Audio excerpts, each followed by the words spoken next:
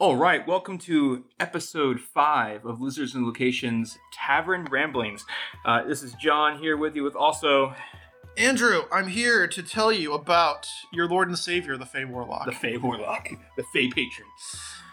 So we are here to talk about kind of 2 playtests and kind of combined. Yeah, 1.5. 1.25. Yeah, so we're going to do playtest 7, which was a pretty big one. Not as big as playtest 6, but still very, very big. I think they were pretty similar. Yeah, they had, I think there's like 2 less classes is the main thing. And then we're also going to talk about Bastions and some of those new cantrip rewrites they did as well. But we can just put that when we talk about spells. Mm-hmm. So that's kind of an easy thing there. Mm-hmm. So first of all, let's kind of get us started with what's in this, right? What's covered in the 7th as well as the Bastions. So the first thing we know is that there's 5 classes that are talked about. And those 5 classes are the Barbarian, the Fighter, the Sorcerer, the Warlock, and the Wizard. So they're kind of looking at those 5 there. Mm-hmm.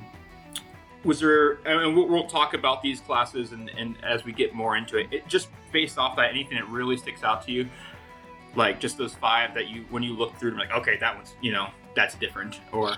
No, I was kind of surprised, actually, because, like, I remember I watched a little bit of the Wizard and the Sorcerer, and they made their own, like, distinct things, like, earlier on. Yeah. They've changed a couple of things about the Wizard that I liked that they changed it, and then they reverted it, because I guess people didn't like the create spell or whatever. Yeah, create spell. I thought that was really cool. I thought that was perfect for, like, a Wizard to do that kind of thing. I'm looking at a camera for no reason right now. But yeah, like, that was one of the things where I was like, they took that out. I thought that was a really good, like... I guess they didn't want to codify it as to only a wizard can do this. Yeah. But I thought that was a good, like, flavor thing for the wizard, but apparently it didn't score higher, or whatever. It definitely gave me thoughts as a DM of, like, you know what, I would like to allow my wizards to have that ability if they get at a level where they could create a spell, like, that's cool. I get, but, like, my point is that why limit it to wizards if you don't have to? Absolutely. So, like, can a sorcerer, instead of doing a freaking...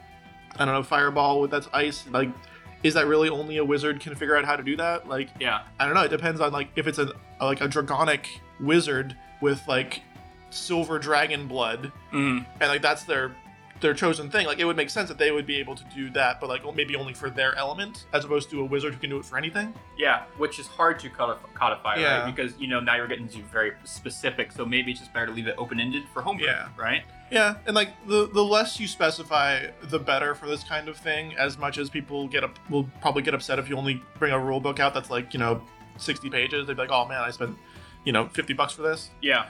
But from a gameplay perspective, I think the more they leave up to the chance, the more they leave up to the DM, the more it'll be tailored to that specific table, which is good. Yeah. Other than that, they nerfed the don't take damage from anything except for psychic barbarian, which I thought was funny. Yep. But and they added they took some out, they put some in, but I thought that was just funny because, like, that's like a meme at this point. Like, the barbarian, he just take the bear totem and never take damage from anything. Again. Yeah. Besides that, I really like the warlock, but we'll get to that. Yeah, we're gonna spend probably a bit of time on that. Fighter, they put a cool thing in and then took it out, but we'll get to that as well. Mm-hmm. Sorcerer, I thought, got some pretty cool early level stuff, in my opinion. Yeah. The arcane stuff, that was fun. Well, I mean, I feel like that was already in there. Like, that's the thing, is, like, a lot of the Sorcerer is, like, they changed a couple things. Mm. Like, they nerfed a couple of I think they nerfed Twin Spell or something like that. Yeah. But besides that, like, the Sorcerer didn't change a lot. Yeah. Which I think is good, because I liked the playtest 5 magical rage, essentially, is what I think that's a good idea. Yeah, it's more raw power, right? Yeah. There's a lot of, and that's what Sorcerer is, raw power, right? They don't have a patron given to them. It's not that it's learned. They are essentially going through life and getting more powerful, Right. Yeah. Through some strange circumstance of their birth, they have magical powers. Yeah. They am a wizard, but not really.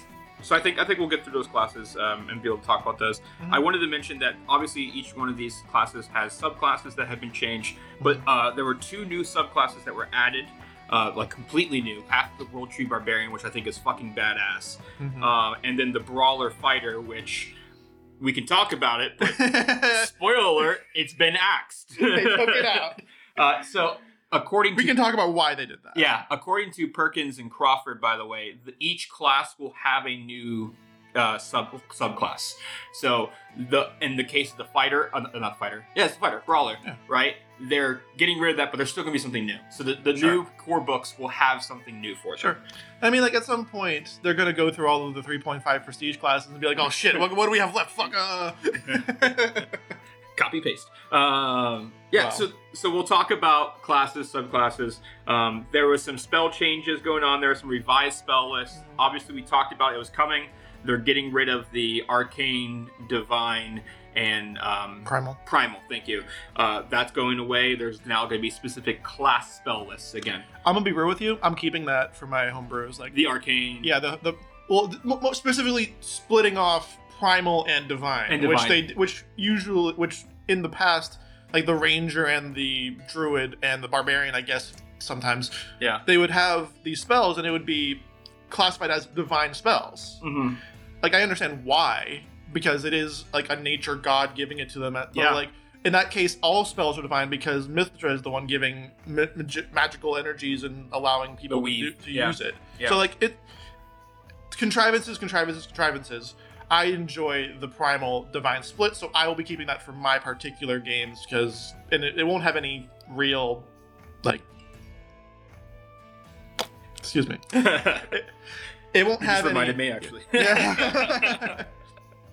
It won't have any like mechanical changes unless they go back to making some mechanics for that. But just from a flavor standpoint, I enjoy that more than not. I enjoy it. I'm smiling because I'm also I've been working on a homebrew world. I haven't really shared too much with people, but the history of the world is based on who holds the power. Is the people of the primals, the people of the arcaners, the people of the divine, and that has set the ages in motion. Okay. So there has been moments when the primal are on top, right? Then that affects how we see the people of the divine and how we see the people of the arcane. Sure. So I'm actually doing it as a lore reason for my homebrew world I'm making on. Interesting. Yeah. So that I love it. I actually like that idea of splitting those three because I think about your magic system. Your the unshackling. The unshackling. I'm like, okay, what gets affected by this? You know what I mean? So is this an arcane thing? Is this a divine thing? Is it all of them? You know what I mean? And if you have that separation, now you have even more of a lore reason or a plot reason why something like that could be affected. You know? And you guys have kind of tinkered around with that in the Pillars of Creation campaign that we run.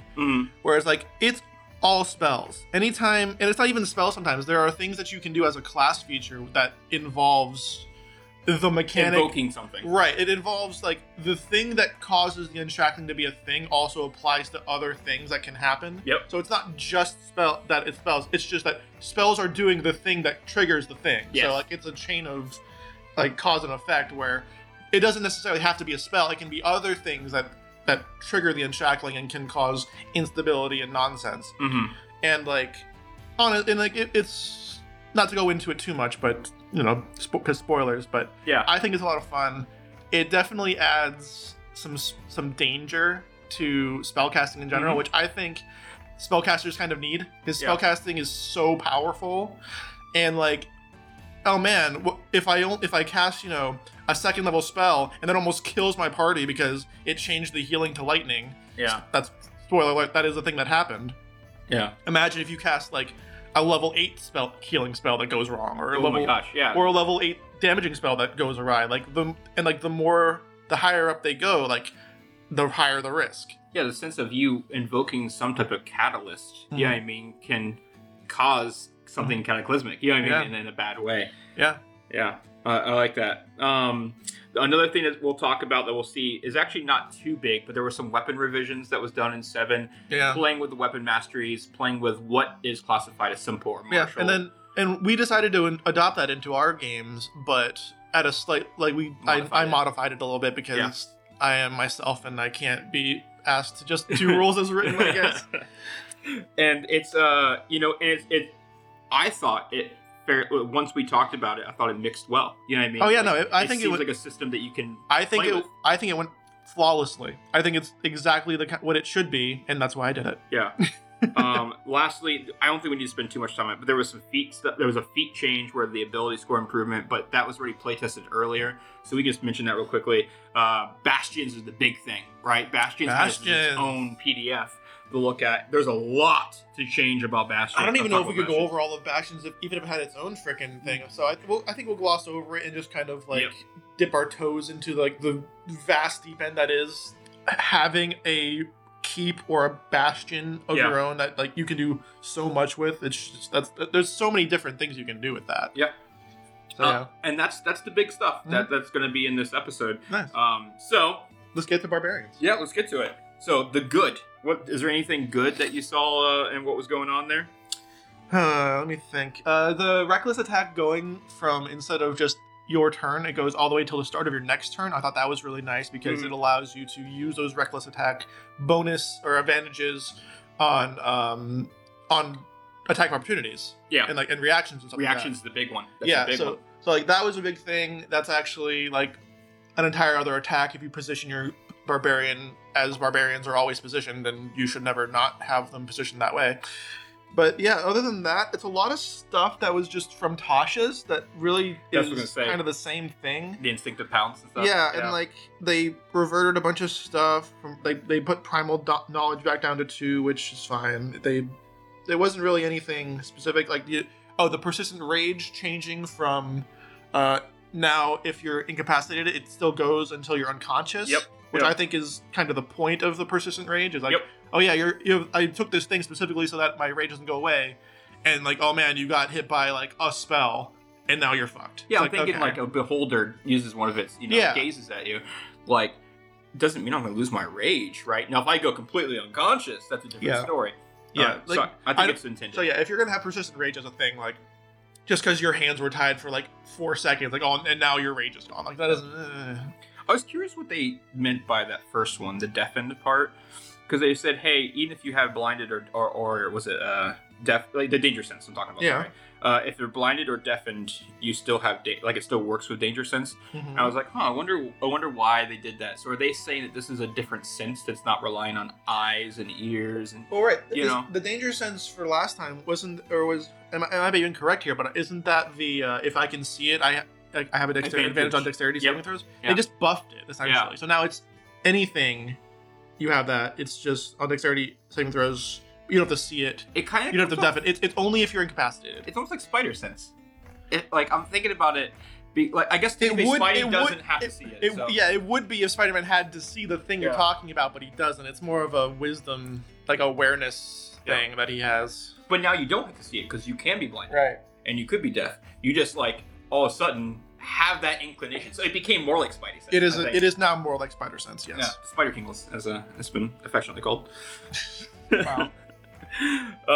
We can talk about the subclasses when we get the subclasses and stuff, unless you want to do that at the same time. But I mean, I'm not really sure what else there is to say about Barbarian. Like the base class, it's pretty much what it has been. Yeah, there's not a lot of differences. No, it was just some level management, like moving stuff, like changing what level you get stuff, right? Yeah. And a lot of that was because they made some changes early on in playtests. Yeah. And they said, oh, wait, we want this to line up with all those other, like Tasha's and Xanathars and stuff. Yeah, they had some good ideas, and they just kind of put them wherever, which, honestly, throughout these playtests has been kind of all over the place. Yeah, like chaotic. They just kind of put things in places where it doesn't really make any sense. Like, there's really powerful things at level 11, and then these super, things at level 17 where it's like, you can't have a bad thing at level 17, dude. That's where you're supposed to be that's when you're wizards are getting 9th level spells. Yeah, that's when and we're always going to I'm always going to compare it to this. If that thing that they're getting at level 17 isn't as good as I'm changing my friend into a dragon, you're going to be like, okay, why would I bother then? What's the point of it? Because if you're going to give me this, it needs to be good. It needs to be something that if it's not transforming into a dragon, it needs to be something I'm using every single time I think of what am I going to do next turn. That needs to be an option. Yeah. Because otherwise there's no point to it. Yeah. That's always my thing. And again, it doesn't have to be changing into a dragon because you can only do that so many times. You have 1 or 2 9th level spell slots, but 7th level spell slots are pretty good too, and you have 2 or 3 of those. It's just one of those things where it was a noticeable trend that I saw where it was like, these don't really make any sense. They need to readjust where they're giving what to who. Yeah. And then But that being said, one of the better things I saw was Brutal Critical, where they changed it from extra dice of whatever it is you're doing to it's just now a D12. Yeah. You can get a I can punch you. I can use an axe. Yeah, like if you could use like a freaking dagger, 1d4 damage. But if you get a critical, that's bumps it up to 1d. You get an extra 1d12 damage, which is pretty good. Yeah, and that still gets doubled in your whatever system of crit you're using. Yeah, you know what I mean, you'll probably have advantage on most of your attacks because every barbarian I've ever seen has used reckless attacks basically every time. Yeah. So let's say you take your critical, right? The way you do criticals. When it's take level 17, right? Level 17, they get 3d12 brutal critical. That's 36 automatic, and then you get to roll. Yeah, see, that is a good level 17 buff. Like, okay, 36 3d12 right away. Like, yeah, without anything else. Yeah, that's really, really good. Yeah. And then add your rage damage, you know what I mean? Like, add all those kind of things. Yeah. We're talking way better minimum hits now. And I think that's where barbarians need to be, because, like, barbarians, when they're just rolling, when they don't have a critical, their damage can fluctuate wildly just because of dice rolls. Mm-hmm. If you're using a great axe, which, I would say 40% of barbarians probably use a great axe. Yeah, great axe, great sword, along those lines. Well, I mean, specifically a great axe because that's the 1d12, because the d12 is the barbarian. Great sword's 2d6, that's true. That's right. Yeah. Which I'm kind of like, so it's just better. It's just better because my minimum is 2 now. Yeah, I think it just is better, but whatever. From an average's point of view. Yeah, like I think the average for the greatsword is like 7.5, and the average for a great axe is 6.5. It's just an entirely one point of damage better at a baseline. So it's not neither here nor there though. But I did like Brutal Critical. I did like that they gave him the D12. Anytime you give anybody a D12, it's fun because it's been so ignored for so long in the Dungeons and Dragons space. Yeah, and it's not new, but the Primal Champion's fun. Like if you get to level 20 Barbarian. 24, you have a possibility of getting 24 strength, 24 constitution. Like you go up by 4 to a max of 24 raw before items. Yeah. That's fun. I mean, it's having +7. having better anything. Think about your health points, by the way. Well, I mean, you're gonna have 1,000,000 health points at level 20 as barbarian either way. But yeah, you give it, you add another 40 hit points to it because Constitution goes up by 2. That 2 times 20. So just you get to level 20, you get your normal, and then you get an extra 40, and then your strength is also probably at least 20 by then, probably 22. Yeah, 20. I mean 20. Actually, it is probably 24, assuming you take all your ASIs and do. And then I don't know. Like that's you could easily do it. Yeah. But you would have a character that doesn't have a lot of fun things it can do. Not as many feats. Besides, I mean, and feats are one of the best things about the game, if you ask me. Like, I really miss all of the feats that we used to have in 3.5, but... Yeah.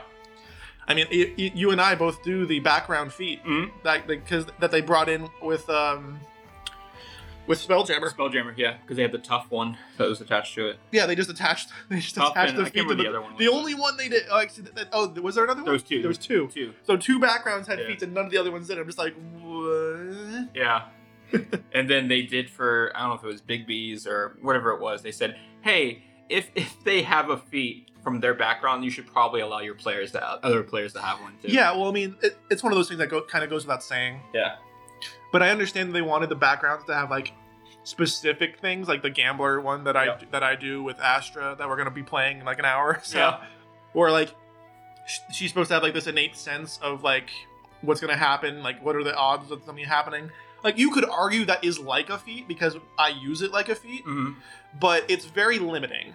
And so what I think is like you should be able to do that thing, or if you don't necessarily care about like the Sage, like I think the Sage gives you like specific bonuses if you're talking to somebody, or Investigator, where like, oh yeah, I think it's like Arcana or Investigation. Yeah, and it's just like basic things. It's like that's not exactly unless you're specifically in that situation, that there's not a lot of use for it. So like if you could trade that in for a feat like Shadow Touched or Fade Touched or something that gives gives you the reason why you're doing that. The reason why that is your backstory, and like it gives you a feat that you can use constantly all the time, as opposed to once every 10, 11 sessions where you happen to be in the place that your background kind of fits into. Whereas like if you're in like the wild space, you're like, oh yeah, you're tough. You just have more HP. You know when that's applicable? Fucking all the time. Let's talk about the fighter. So, all right. with the fighter, some of the new stuff that kind of changed there. One of the big things is the idea of the action surge, right? It now allows you to essentially you can do any type of action, anything except magic. Yeah, and they are defining magic as 1, spells, but also 2, using magic items. Yep. Eat a dick, wizard fighters. Yeah. So eat a whole dick. If you have the wand of fireball, right, you cannot use it twice there. So that's a pretty big thing. But also action surge allowing me to dash. Although I can't. I'm trying to think if I had a fighter that wanted to say, "Hey, can I action surge dash?" I don't know why I would say no to that. Like, except for if I was just going by raw. Well, I mean, the idea is that that's what the raw says. So that's why people ask. Like, oh, well, it says right here that this is how it works. So DM, can you overrule that? And usually they say yes because, like, why not? Yeah. The big thing also, I can't remember if they mentioned on here. So they say the second wind does the short rest, but realistically, we were doing that one shot, and Mary's character had fight. No, it wasn't one shot. It was the pillars. She's a fighter in that. And I was like, "How many second winds do you have?" She's like, "Oh, I have one." I was like, "Well, now you don't." Like I looked down, I was like, "You have 3 now." Yeah, and like I like that too because it's kind of like just like a little healing thing that they get because, they're good at... They're supposed to be front line. Yeah. And they don't have as much health as the barbarian.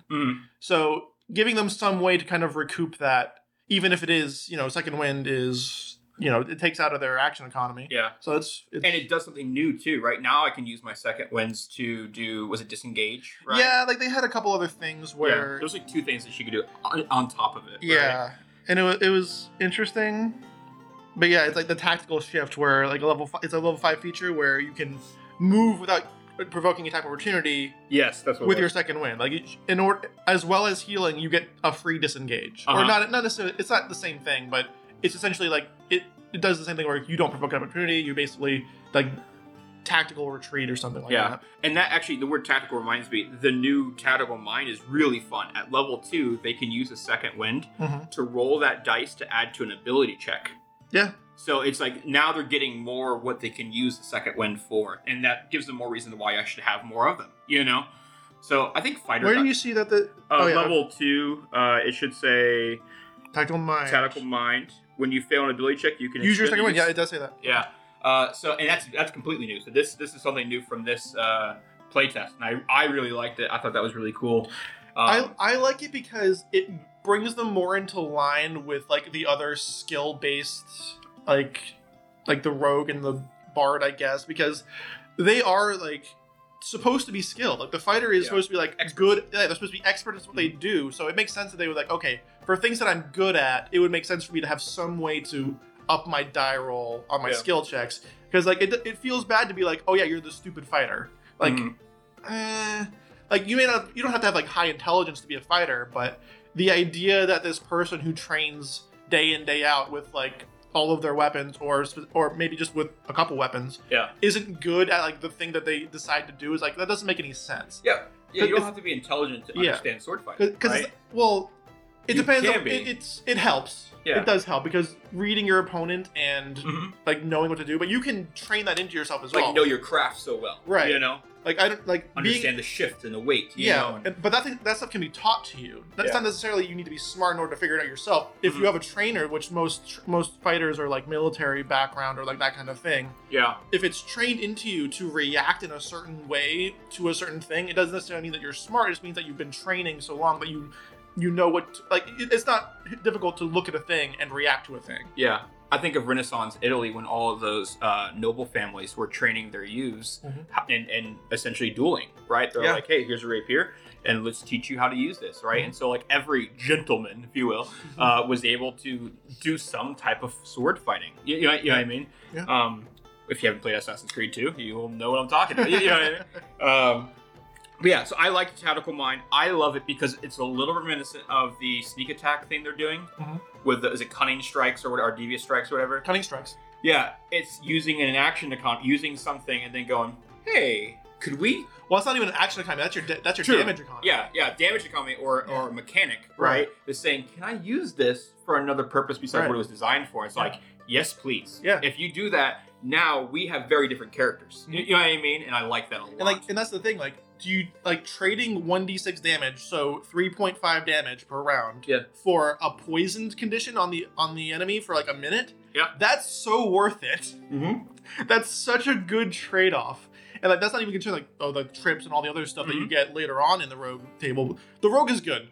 We all know like there's a reason why they came out with the like review of the rogue, and it came out with like what was it 87, yeah, 88. Crazy, almost like, yeah. For a base class to have that high of a approval rate is nuts, but like it's really good. And the same thing with the fighter, right? Yeah, sacrificing 1d10 of health. That is more than what a health potion, or that's exactly the max a health potion can get me. Right? Mm-hmm. That's a good economy. I am essentially saying I have 3 health potions, guys, and I can use them every short rest. Yeah, and it's like that saves you money because you have to buy potions, which are expensive as balls. Think pillars, by the way, where it's regulated by the government. You know what I mean? Mm-hmm. So like it's cool. I like that one a lot. Yeah, it's a good idea. I like it. I like it as well. And then they have the studied attacks where if you miss, you get advantage on your next attack because you're studying your opponent, which I think is a good idea for a fighter as well. Everything else looks pretty much the same. The only thing that I think we should talk about with the fighter is the weapon masteries, but I think we can get that later. Yeah, I think we can talk when we do the weapon stuff. Yeah, they get a lot more. They get a lot. Masteries. They get so many. Yep. So we'll get to that when we get to it. Reminder that all classes are going back to their 20th level feature that they were getting before, or a new version of it, right? And you still get a boon feat on top of that, right? So that's the one of the main things they made. We'll talk subclasses later. So Sorcerer, I think, is next for Sorcerer. Us. All right, Sorcerer. Well, my favorite thing for me, I love innate sorcery. I know that was talked about actually already, but it's so cool. Empowers your spells attack. What does that do? So for 1 minute, and I get this at first level. I did this on our Pillars of Creation stuff because Jonas is part sorcerer. For 1 minute, I activate it, and now I have advantage on my spell attacks, which is so good. Crazy. Like Firebolt, all those kind of things, right? Actually insane. And then I get a plus to my spell save DC as well. So what I'm picturing is like I'm going beast mode as a sorcerer. Like all of a sudden the wind starts blowing in my hair. You know what I mean? Like I feel like it's like that moment when you just become Super Saiyan. Like you go powerful and it's just a burst of energy. And I think that's so very, very cool to give sorcerers, because the idea of a sorcerer for me is someone who has this power that is so raw that they're learning how to channel it, Yeah. And to get that at level 1, awesome. So very, very cool. It's pretty cool. And then Arcane Eruption, or Explosion, whatever it's called, is pretty cool too. But yeah, I love it. It makes me think that the one of the biggest changes, I think, from 5e to 5e, this revised core book, is sorcerers feel more like sorcerers. To 5.5, you can say it. It's fine. To 5.5, they feel more like sorcerers. They really do. Yeah. They feel more like characters that are less versatile than wizards by design, but more like just raw power, which is exactly it. Like, we're going to say raw power a lot when we're talking about the sorcerer, because that's their underlying, like, that's their theme, is that's what they are. So yeah, it's fine. The other thing that because I was looking at all these things, I'm just like, there's not a whole lot. There's a big level change. Did you see the Sorcerer Restoration one? No, what is that? That's the one where if I roll initiative, I can regain a certain amount of my sorcery points. Yeah, they're doing that with a lot of things. Yeah. Like, they did that. I think they have that with Rage as well for the Barbarian, and because it's essentially the same mechanic but executed differently. Yeah. It's cool because it's not a short rest recharge, right? It's literally you get this. Yeah, on initiative. There are other things where they're allowing. We talked about this last episode. Yeah. Where they're putting a lot of things. They're giving people back limited resources on a short rest, versus none. Versus the only reason you would need a short rest is if you have a warlock in your party. Yeah. Warlock and heal. That's it. Yeah. Yeah. Yeah, I don't know. I don't have many complaints for the sorcerer. I don't have any complaints either. It was good on PlayStation 5, and this is just kind of like small tweaks where they brought it back into line with the 5th edition sorcerer. Like they just kind of leveled out. Yeah. So like they brought things, they moved things around, but it's pretty good. It's you know, if you want a magical barbarian, like essentially in playtest 5 they were getting rid of twin spell, like they were trying to just get rid of it, right? And now they're like, okay, we'll bring it back, but it's only for things that can hit one target, not things that hit area of effect. Right. And I was like, yeah, that makes sense. Yeah, I should be able to twin spell fireball. Okay, yeah, but I can twin spell, I don't know, firebolt. Well, you weren't able to twin spell fireball anyway, because twin spell was it was specifically a single target. Oh, so it was already that way. So they just brought that part of it back. Right. Okay. Yeah, the reason it was because you could like twin spell freaking hold person or dominate or something like that. Gotcha. Or disintegration, right? Because that's a single target as well. Like that kind of thing where like it's so much more powerful. Yeah. But yeah, like it was fine. And the other things about sorcerers have been pretty much they did get rid of sorcerer's vitality, which I don't quite remember what it did, so it's probably fine that they did that because I don't remember it. Yeah, I don't remember it either. So it could have been that good. It wasn't something like Arcane Eruption. Like that's really cool. Yeah. And then they gave they created a new spell for the sorcerer called Sorcerer's Burst, which has exploding dice, which is fun. Yeah, is that the cantrip one? Yes. Or is it okay, so they're getting like their own Eldritch Blast feel to it. Yes. Yeah, which is cool. Kind of. That's kind of cool. You're right. They also have a 4th level spell, but we'll get to that later. Yeah. You want to switch to Warlock, the big one? I do want to switch to Warlock. I always want to switch to Warlock. Warlock is my baby. I'd have you probably take charge because Warlocks are more of your thing. You probably know, you do know a lot more about Warlocks than I do. Yep.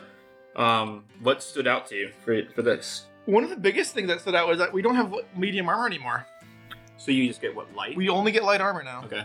Which I mean, it's fine. So leather studded. Yeah, it's like again, it's fine. Yeah. It does like a medium armored Warlock doesn't really make a whole lot of sense. Mm-hmm. You'd have to spend a feat now to get that. It just depends on what your build is, because a lot of people build the Hexblade Warlocks that want to be like in fighting. The battle. Yeah. But a lot of people who build those kinds of Warlocks are doing it with finesse weapons, so they have a high dexterity cost anyway. Yeah. Which, like, if you have medium armor, you get like plus two yep. maximum, mm-hmm. which is like, it's probably better to just have mage armor. Yeah.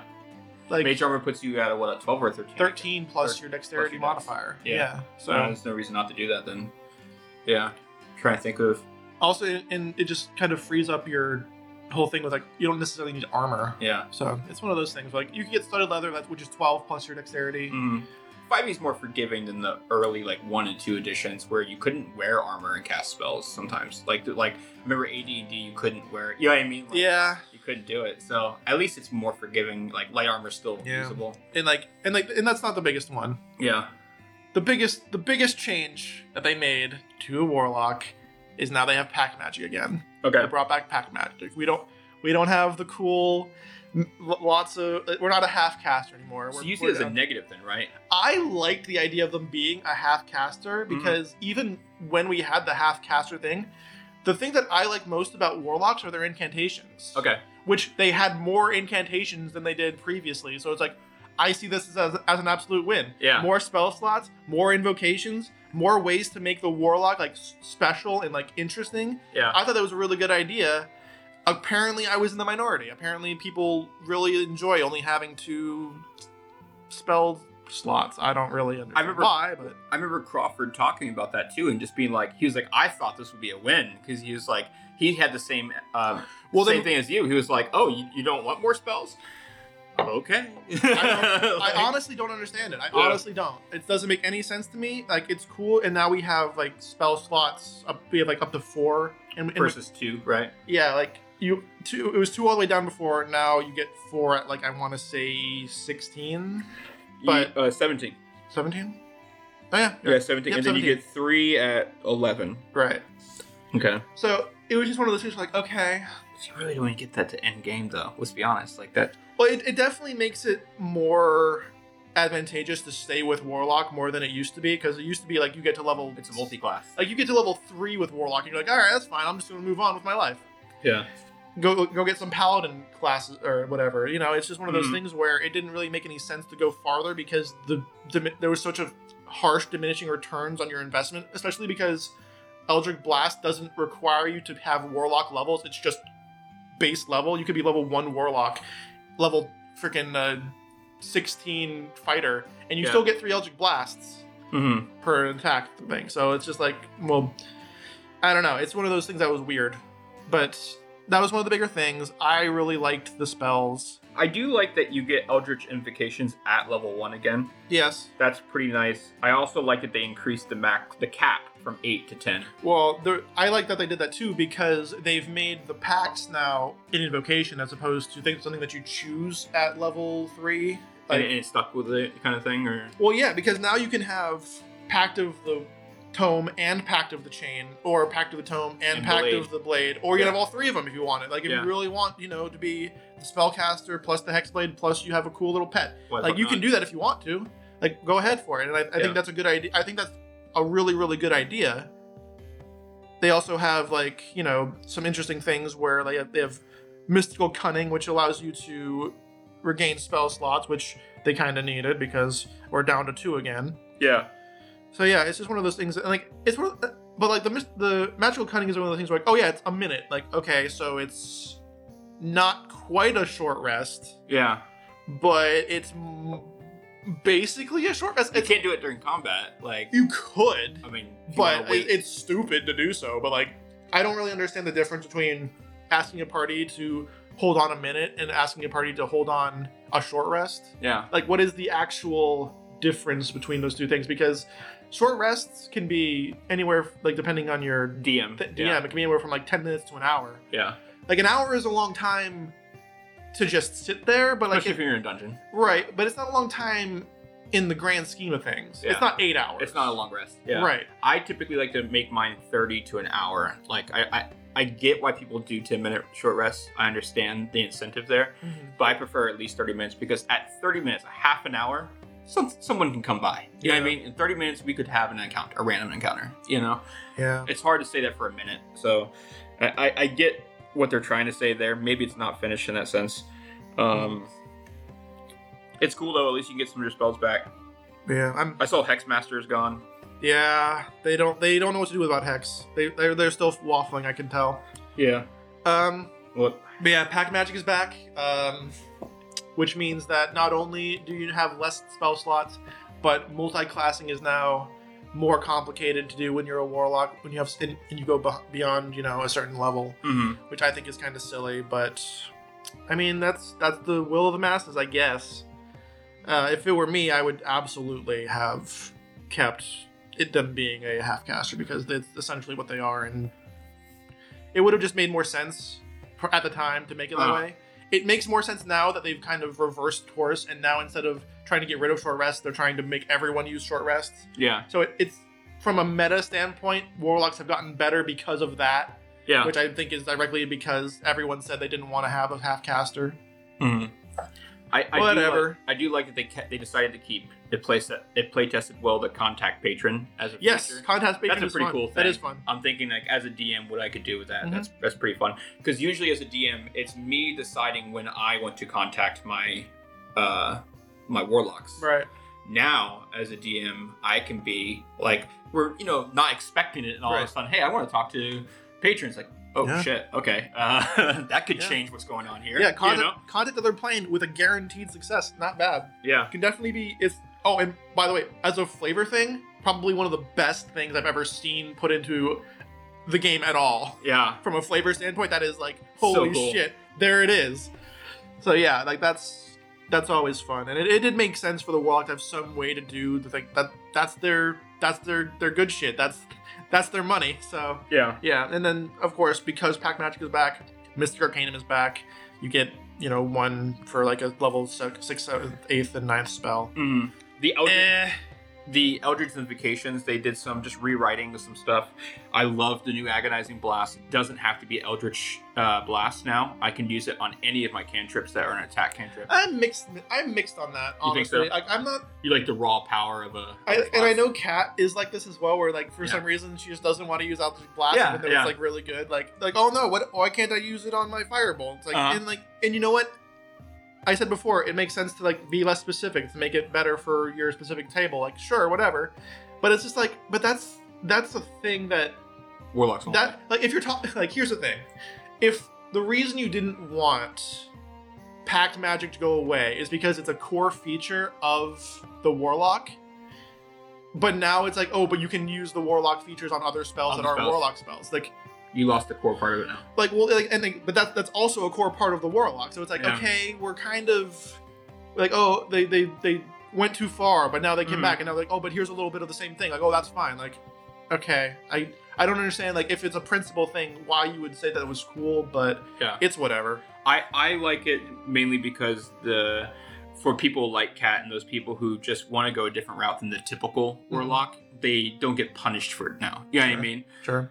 So if my whole guy's character thing is ice, you know what I mean? Like, say I'm making a character that's all about cold damage. I can now not worry about, well, I don't get Agonizing Blast, you know, because I mainly do. Sure.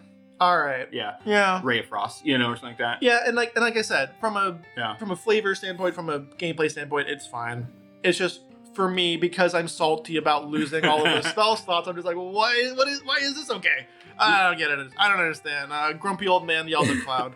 The double sight is so, like, I get why they did it, but why did we not have that in the first place? Where you can see in dim light now, not just that is not. See, this is the thing. I can't think of any dungeon master that exists who'd be like, oh, but it's dim light and not darkness. You can't see it. Like, fucking okay, guy. Like, no one ever does that. I was just looking at it and I was like, well, that rule was made from someone. Like, someone DM was, getting complained about. Well, no, what it is that because the only people who do rules as written are like the official dungeon like the adventures, whatever they call it. I've never been to one of these places. Yeah, I never participated, but I know you're talking about. Right, but like there are places that like specifically, the Adventures Guild or whatever it's called, that where they specifically only do rules as written. So like that would be a thing. But like if you're just playing a game outside of like the overview of Wizards of the Coast, no one would ever enforce that. So like it was one of those things where like obvious as intended, like not even rules, like rules as obvious. Yeah. A lot of these are either imported from Xanathar's or Tasha's, two of the best books we've ever gotten. Yeah, it's freaking source books. Oh yeah, no, and like most of these things are basically the same. The biggest differences are that Pact of the Blade is a invocation that kind of goes off of other things. That Thirsting Blade got a buff, which is really nice because now you can get up to two. You get 2 attacks, which is just good. I think there's another one. The Life Drinker is fun because now I can choose Life damage. Drinker, yeah, Life Drinker is really good. Yeah, because let's say I don't want to do Necrotic to a freaking Necrotic Beast. You know what I mean? Right, so right. It makes sense that I can do that now. I think there was one that gave you another attack that you can get up to 3, I believe. Maybe not. I do not know.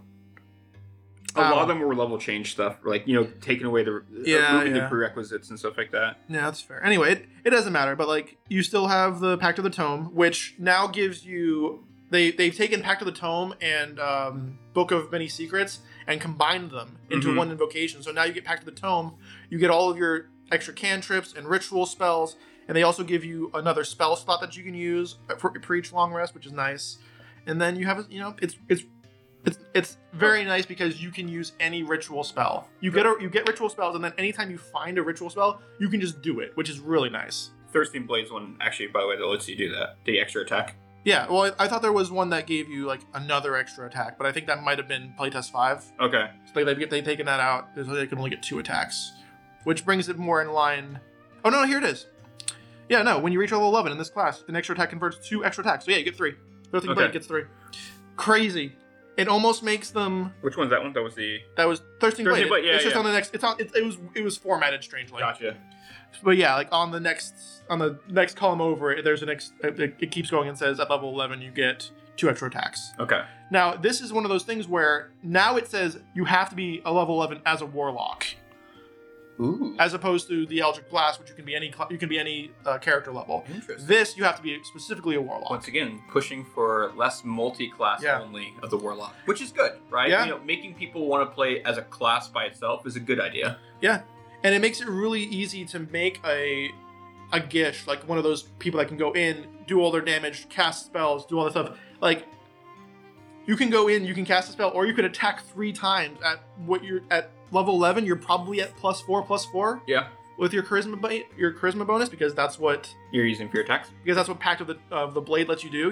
You can use your charisma bonus modifiers for your attacks and damage, which is great. Yeah.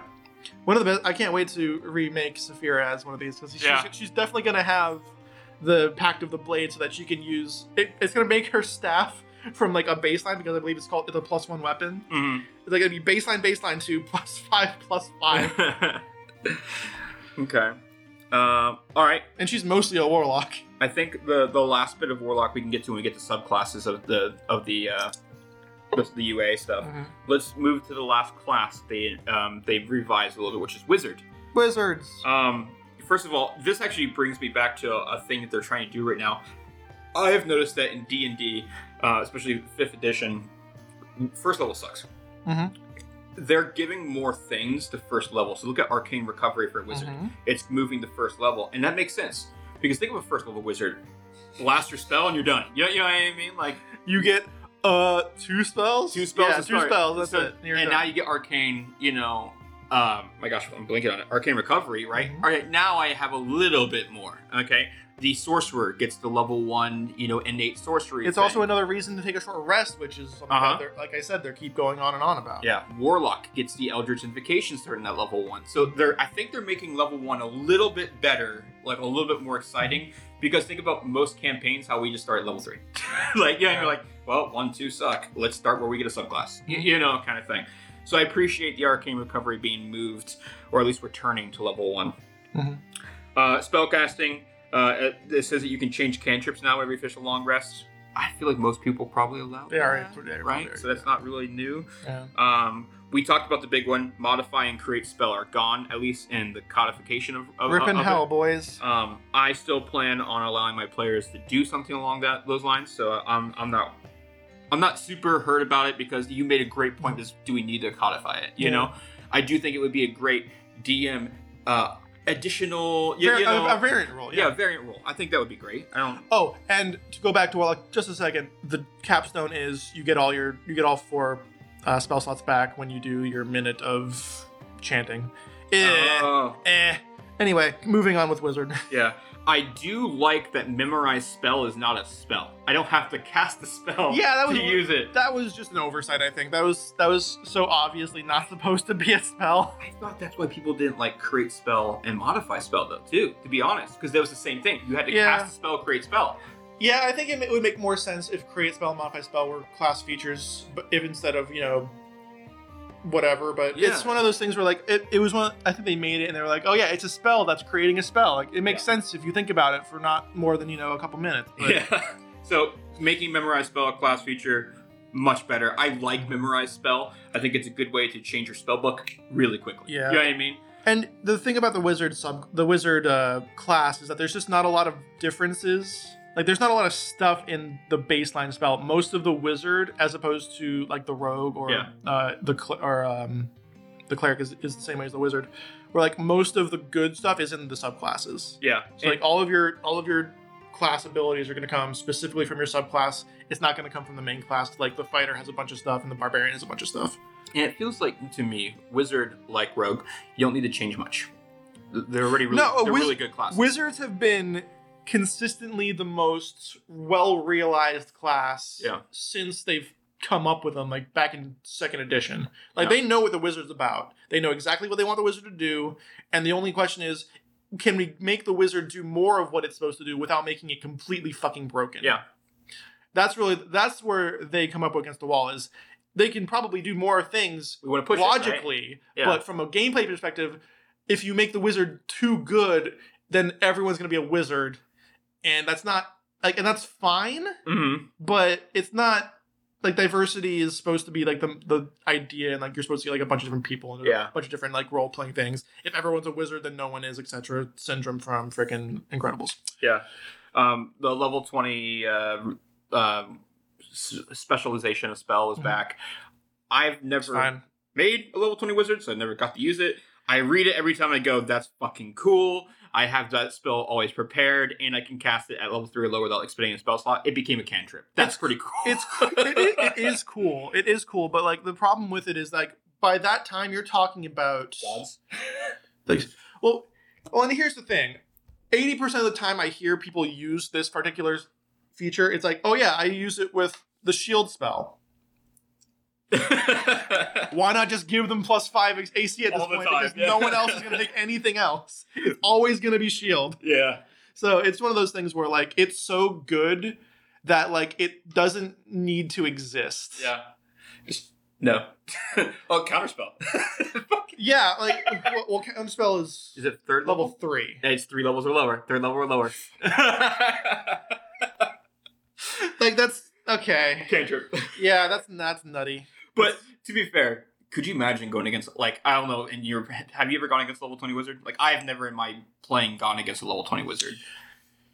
I mean, you're talking about a player character. True. I don't usually play against Have you PC gone against styles. Have you gone against a I've gone against liches and things like that. Okay. Which would be, like, the equivalent of that kind of thing. Okay. But no one's ever done... But, like, if you do that, then monster blocks usually have, like, really powerful at-will things anyway. They have legendary resistances. They have legendary actions. They have all this other stuff. Yeah. They don't need shield as a freaking cantrip because their AC is already 28. That's true. And it's just one of those things where, like, it's hard to you can't really make it a PvP thing. It's not intended for Dungeons and Dragons. Yeah. Like, that's not how the game is designed. Yeah. Like, having a player character block versus a player character block, you're not going to have... It's not going to be fun. Because what's going to happen is someone's going to either run out of spell slots, and, like, we saw this happen in our Strixhaven thing, where, like, we fight each other, and, like, it ends up being, like, we just do the same thing, it becomes repetitive. And then at the very end, something happens. Yeah.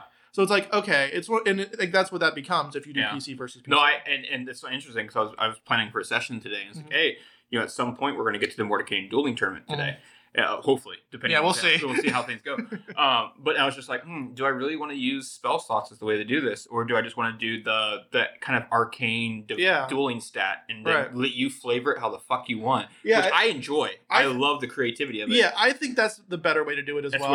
I really like that just because it takes away the annoying parts of the mechanics of being a wizard, which spell slots are annoying. I don't care what anyone says. It's a pain in the ass to keep track of them, whatever. So, but, like, it's better to be like, oh yeah, we're seeing how good we are at spell casting, not necessarily casting better spells, quote unquote. Yeah. Cool. Let's move on because we're about 50 minutes. We're almost an hour in. All right. Well, if that's the case, let's move on to. I think we've been covering good and bad at the same time. Yes. So let's just move on to a real quick break. Into sports rambling. Sports rambling. Okay. Why do the Lightning suck? Yeah, I haven't been watching the Lightning, but I've been watching the Kings, yo. Kings have been doing really well. Kings have weaker division. I mean, they weaker division, but they broke the spirit of the Maple Leafs the other day. That was hilarious. Yeah, and I think did you guys lose them? Was it 4-3? I can't remember. It was like next... we lost to them 5-4 after we were up 4-1 at the end of the first period. Well, they came back on you guys. Yes. Oh, God. Which is funny because it was 4-1 is a meme for the Maple Leafs because back in, I think it was like 2014. Yeah. They were up 4-1 against the Boston Bruins in, like, I want to say the first round of the playoffs or whatever. Yeah. Because they haven't made it past the playoffs until last year. Yeah. No. Well, it was like 25. It was like 30 years. Yeah.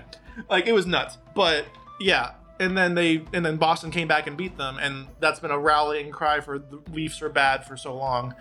But yeah, that's the Lightning are kind of sucking. They have the ability to be better, unlike the Bucks, who are just bad. I was gonna say, in sports alone, something that was interesting to me. I had ESPN dropped is like the Orlando Magic are playing the Milwaukee Bucks. It's gonna fuck us. You know what I mean? Like, Magic are gonna get destroyed. They beat the Bucks. Wow. With Giannis and that whole fiasco.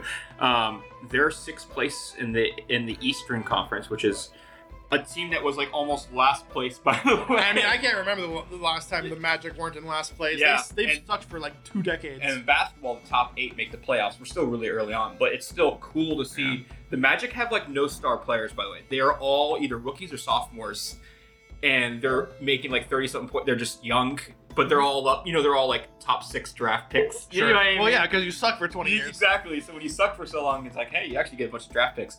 Since the last time we talked, the MLB World Series has ended, and the Texas Rangers beat the Arizona Diamondbacks.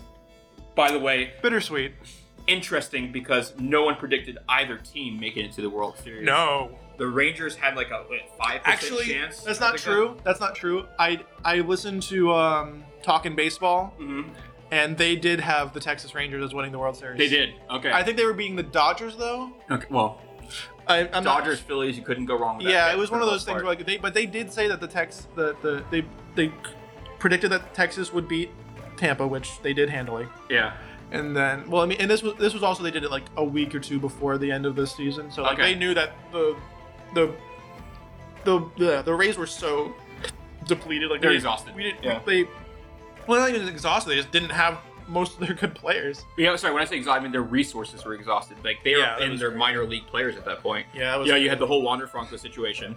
Then you have Rip and Helm, Wander Franco, Luke Raley, who's going on a tear, gets hurt going into the playoffs. Brandon Lau was hurt. Brandon Lau got hurt, who was having finally a bounce back after the All-Star break. Rosarena was coming off of an injury, so but he did really well. But the best player for us was Yandy Diaz, and boy, did he not disappoint. Silver Slugger Award. Yeah.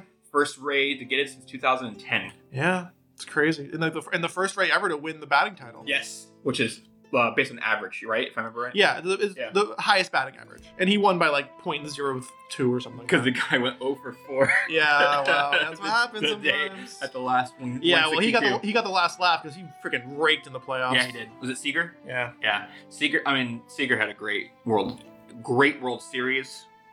Adolis Garcia had a great playoffs, got hurt in the World Series. That was hard to see because I was loving watching Adolis Garcia rake in RBIs.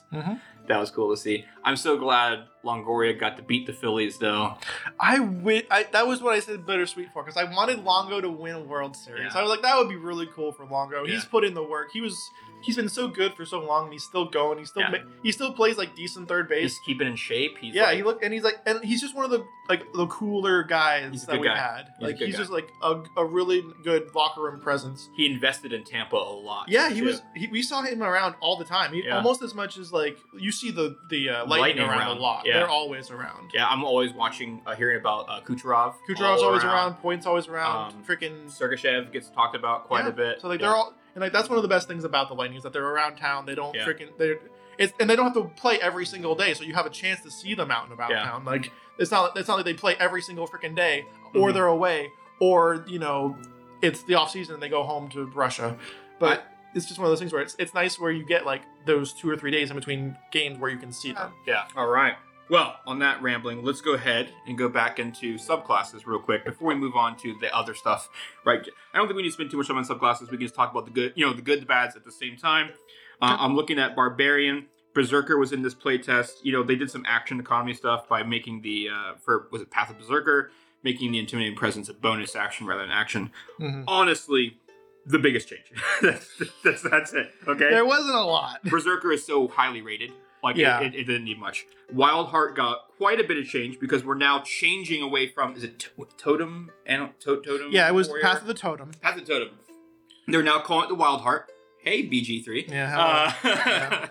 Which was designed with Crawford when he was working with BG3. And the biggest change is now the animals, right, it's not bear, wolf, eagle for every time you do it. It's like bear, wolf, eagle the first time, and then there's like a different land animal that's buff, a different fast, dexterous thing, and then a bird of some type, right? Right. And they're doing that for each one of those level ups.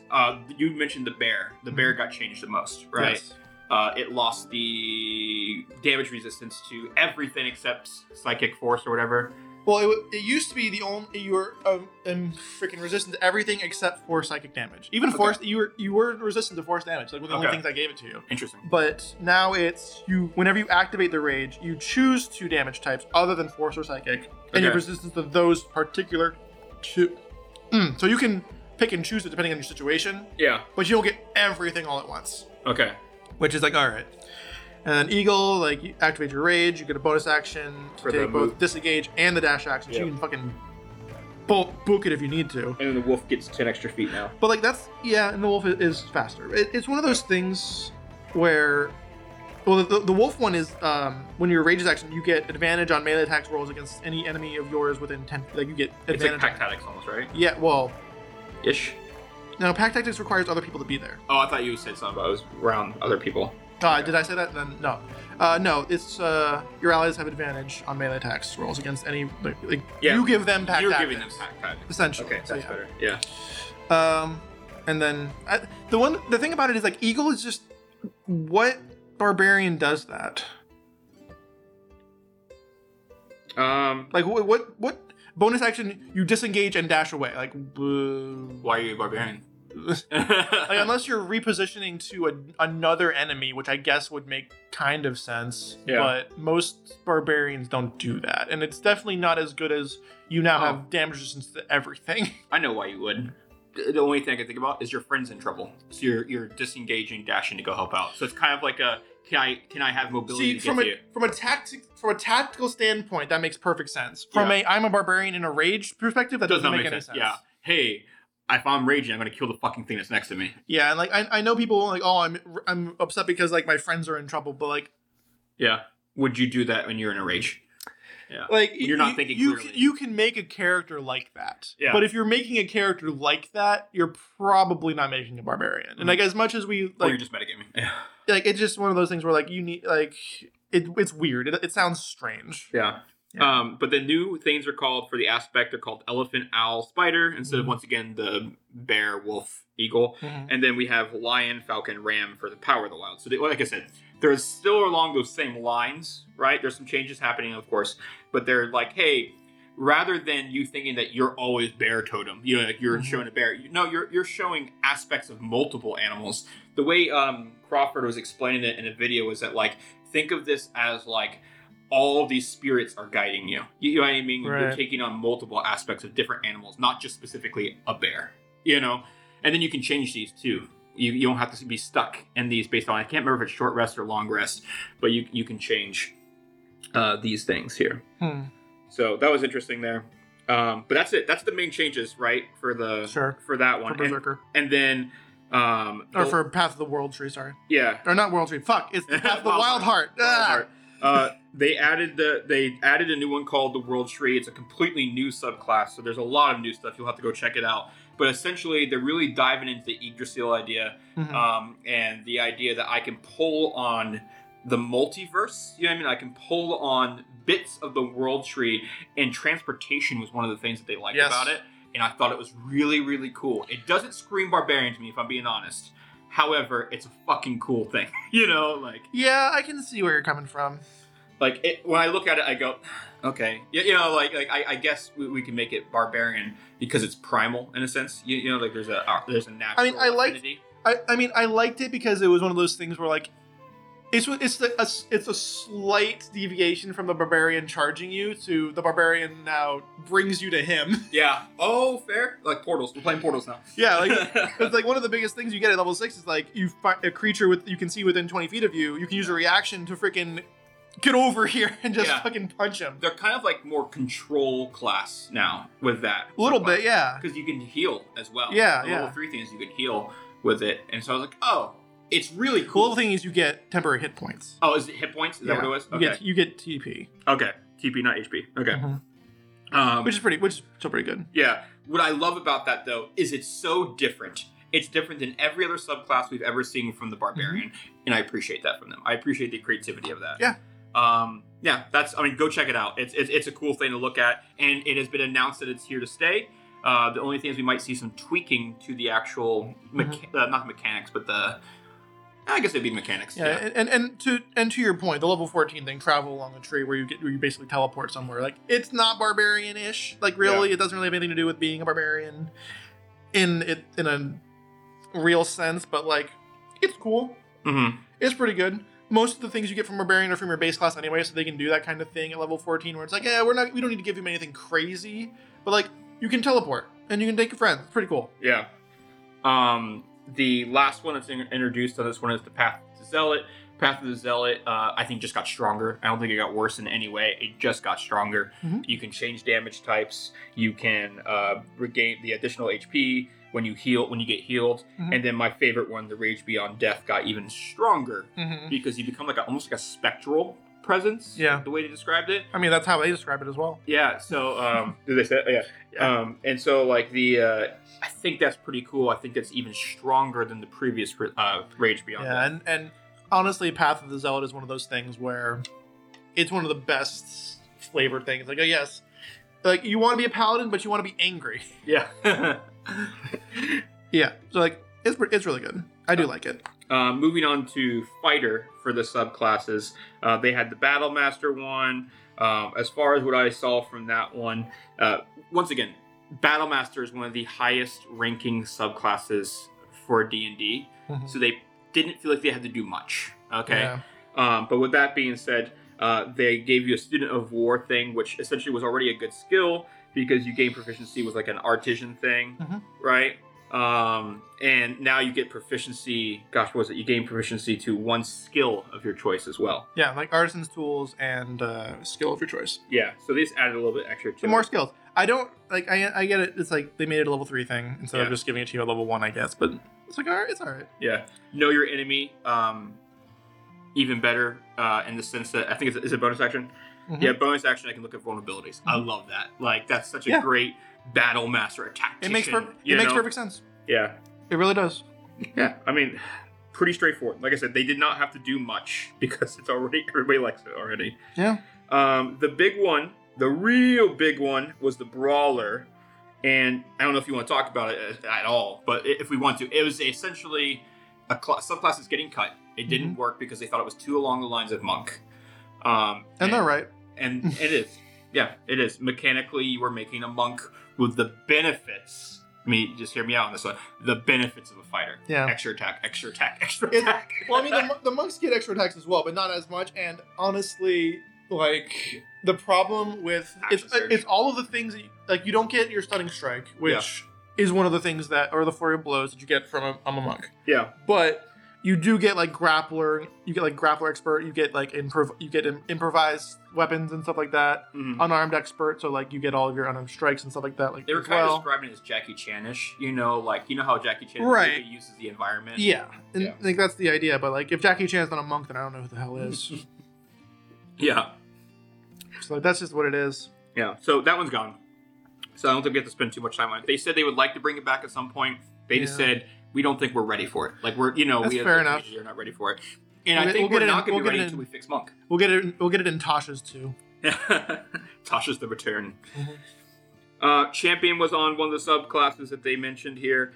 Champion also another one that people like already. Yeah, well, people like it. It's all passive stuff. Yeah, which is kind of strong when you think about passive abilities. So no, it is. Yeah, like advantage on initiative and strength was pretty good. Yeah. Running long jump, blah blah blah. You get another fighting style, another passive thing. Mm-hmm. You gave yourself a heroic advantage whenever you start turn with the. Yeah, the heroic advantage, but now you can give it at the start of every fucking combat. Yeah. Turns in combat. Yeah. So that's really good. Yep. Eldritch Knight was the last one they introduced here. I don't know if they really changed it all that much. Did they? I mean, what does War Magic say? Now allows you to replace one of your attacks with a casting a cantrip. Okay, that's cool. I like that. Yeah. I can cast Fireball and hit you with my sword. Yeah, I like that. That's fun. It's one of those things where it's basically a Blade Dancer thing that they used to have. Yes, that's a great way of looking at that. So if you would rather play fighter, but have some of the things that you would get as a Blade Dancer. I like that analogy of that. Yeah. So it's they're taking the Eldritch Knight and bringing it closer to the Blade Dancer, or whatever they call it. Blade Dancer? Sure. Blade Singer? Blade Singer. Yeah. Anyway, but yeah, like the wizard, the Blade Singer is like a wizard, but they can do some fighting stuff, and then the Eldritch Knight is a fighter that can do some magic stuff. Yeah. Now, that being said, I don't believe they can use their action surge to cast magic either. No, like, they still can't do that. It's still magic action, so it does not work. Okay. But what I could do is get my attack attack, right? And one of those be a cantrip. The other two be sword attack. Like Booming Blade or whatever. And then action surge and do 3 more attacks. And probably a cantrip. Except cantrip would be it catches music? Okay. Yeah. So it Well, no, because in the way that it's worded, and this will be a DM decision. Yeah. This says as part of your attack action. So you're taking the attack action. True. So you're not using a magic action. That's a great point, because extra attack is just an attack action. Right. And then in this it says you can use part of your attack action to cast a cantrip. So so if I'm reading wording. This, the wording is like it's going to be one of those things, but according to the wording, you are allowed to do that. Man, I'm really curious about that, by the way. Like, hey Crawford, what do you think, buddy? I can't imagine that nobody thought of that before me. Like, I'm clever, but I'm not that clever. Let's do sorcerer subclasses. So they did the draconic sorcery. The biggest thing was getting back the dragon wings. He already said they were going to. That wasn't actually going away. They just wanted to see what other options they could do and then bring it back. You know. So dragon wings. A likely story. Yeah, that was always, according to them, always coming back. Same thing with the draconic speech. That is the thing that they were doing as well. So, that one doesn't make any sense to me. Why do you suddenly know how to speak dragon? Yeah. Like, having draconic powers and stuff, perfect sense. Why can you speak dragon? Now, I say this knowing that freaking 8 out of 10 draconic sorcerers take draconic as their bonus language anyway. Yeah. Because everyone loves the idea of being able to speak to dragons. Yeah. Even though dragons mostly speak common. I also think it's like an old arcane language. Right. But like it's just one of those things where why? Do you know how to do that? Like what has happened to your brain that it has imprinted the draconic language onto you that like it doesn't make any sense to me. What was interesting to me though is that you can't understand them. Yeah, like that's another thing. Yeah, so it's like I can like all of a sudden just start speaking it, but if you speak it back to me, I may not understand it. And it's like, does that mean that the magic is just taking on the arcane original cantation of it?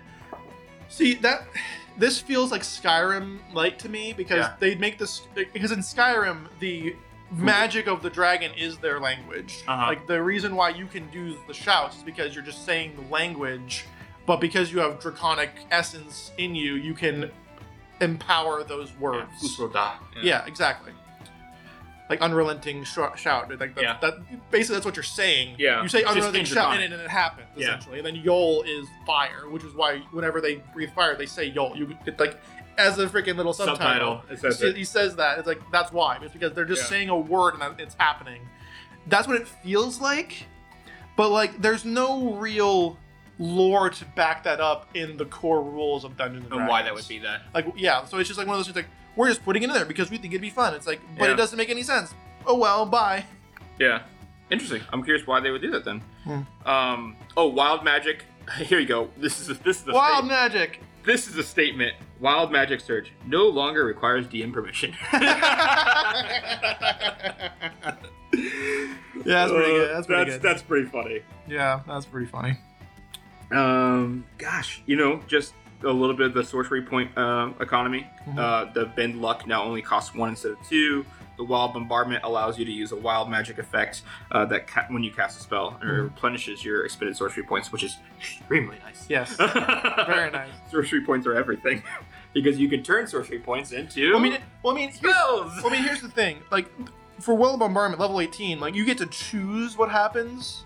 That's really cool. Yeah, there's some shitty stuff, and there's some really good stuff. Well, there's some really fun stuff in there too. Yeah. Well, because there's stuff you don't want to have happen though if you're in like a shitty situation, in a close range AOE effect kind of thing. Like, I don't want that to happen.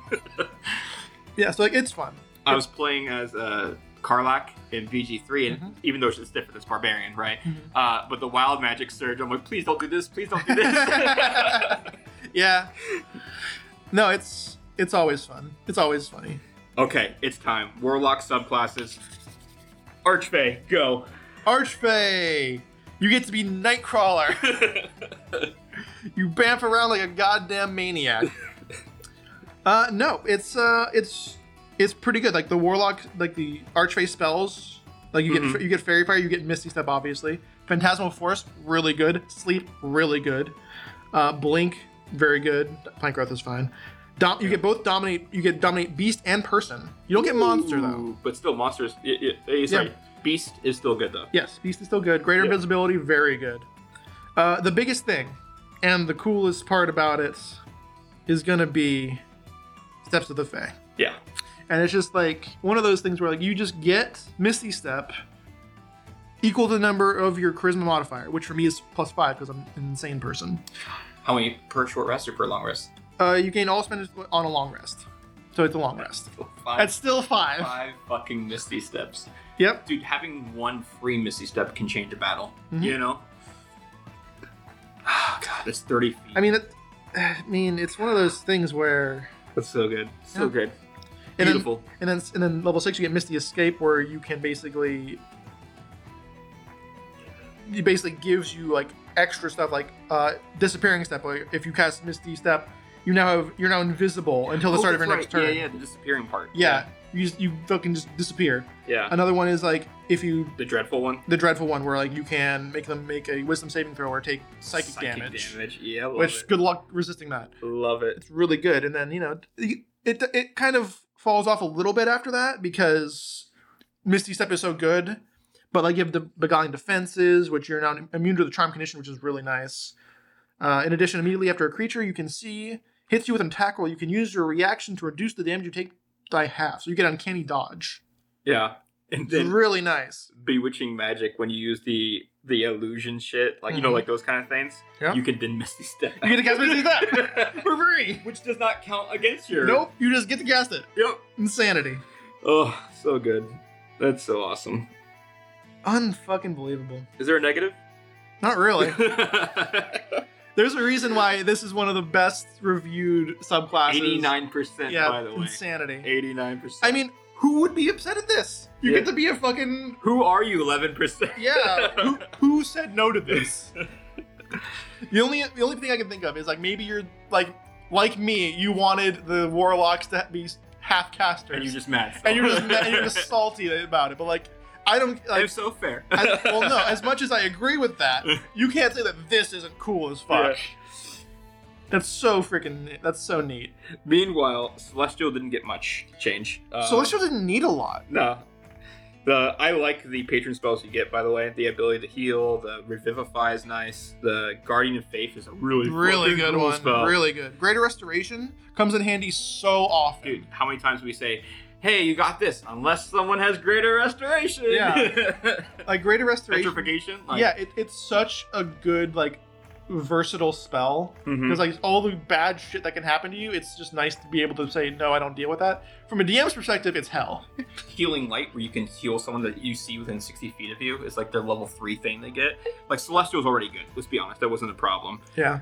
Fiend, I think they just wanted to kind of reel in a little bit. You know what I mean? Because Hurl Through Hell was so good. Shit, you know? It was so good. So they're like, okay, you know what? Let's give it a limit, like 8d10 damage. Yeah. But you still get Hurl Through Hell. Wasn't Hurl Through Hell also like lower level? Yeah. It was. They raised it up. They bring it up to level 14, which is crazy. Yeah. Hurl Through Hell is fun though. It's cool.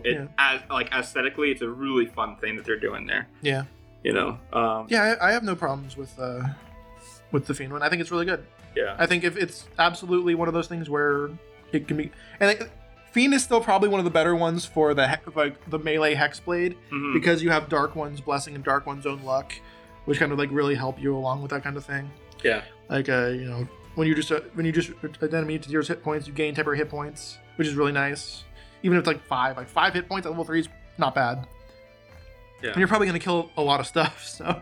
The great old one, they're really just focusing on that control. The goo! Yeah, that control ability, focusing on psychic, right? Clairvoyant abilities, the ability to do psychic damage. Cautious Hideous Laughter. Yeah, great. like it's Hunger of Hadar, great. It is creating a thrall, like it's literally a control. Oh, dude, create thrall is so crazy. Yeah, it is designed to be a control subclass, and I love it. I think it's done. They have one of the ones that I was talking about, where like any spell that they have, they can change it to psychic damage. Okay, so they can alter the actual damage type to it. Yeah, they can change spells. Anytime any warlock spell that can cast any warlock spell that you cast that does damage, you can change it to psychic, which is really powerful because there are a lot of spells that do like poison damage or like that kind of shit, where like everything in their mother is resistant to poison. You know what's resistant to psychic? Like 2 things. And it's really good.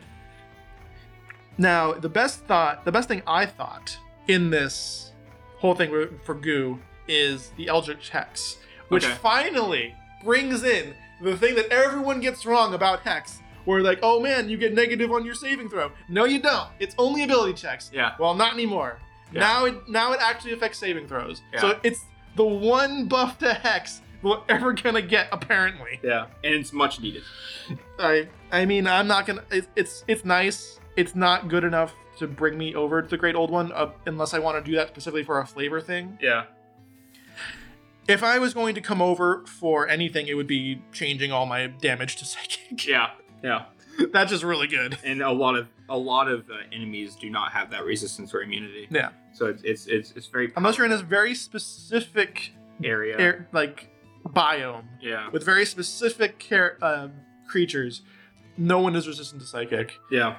So yeah. All right. The last class of subclasses, wizard. Mm-hmm. They didn't release all of their wizard ones, but they still released quite a bit of them.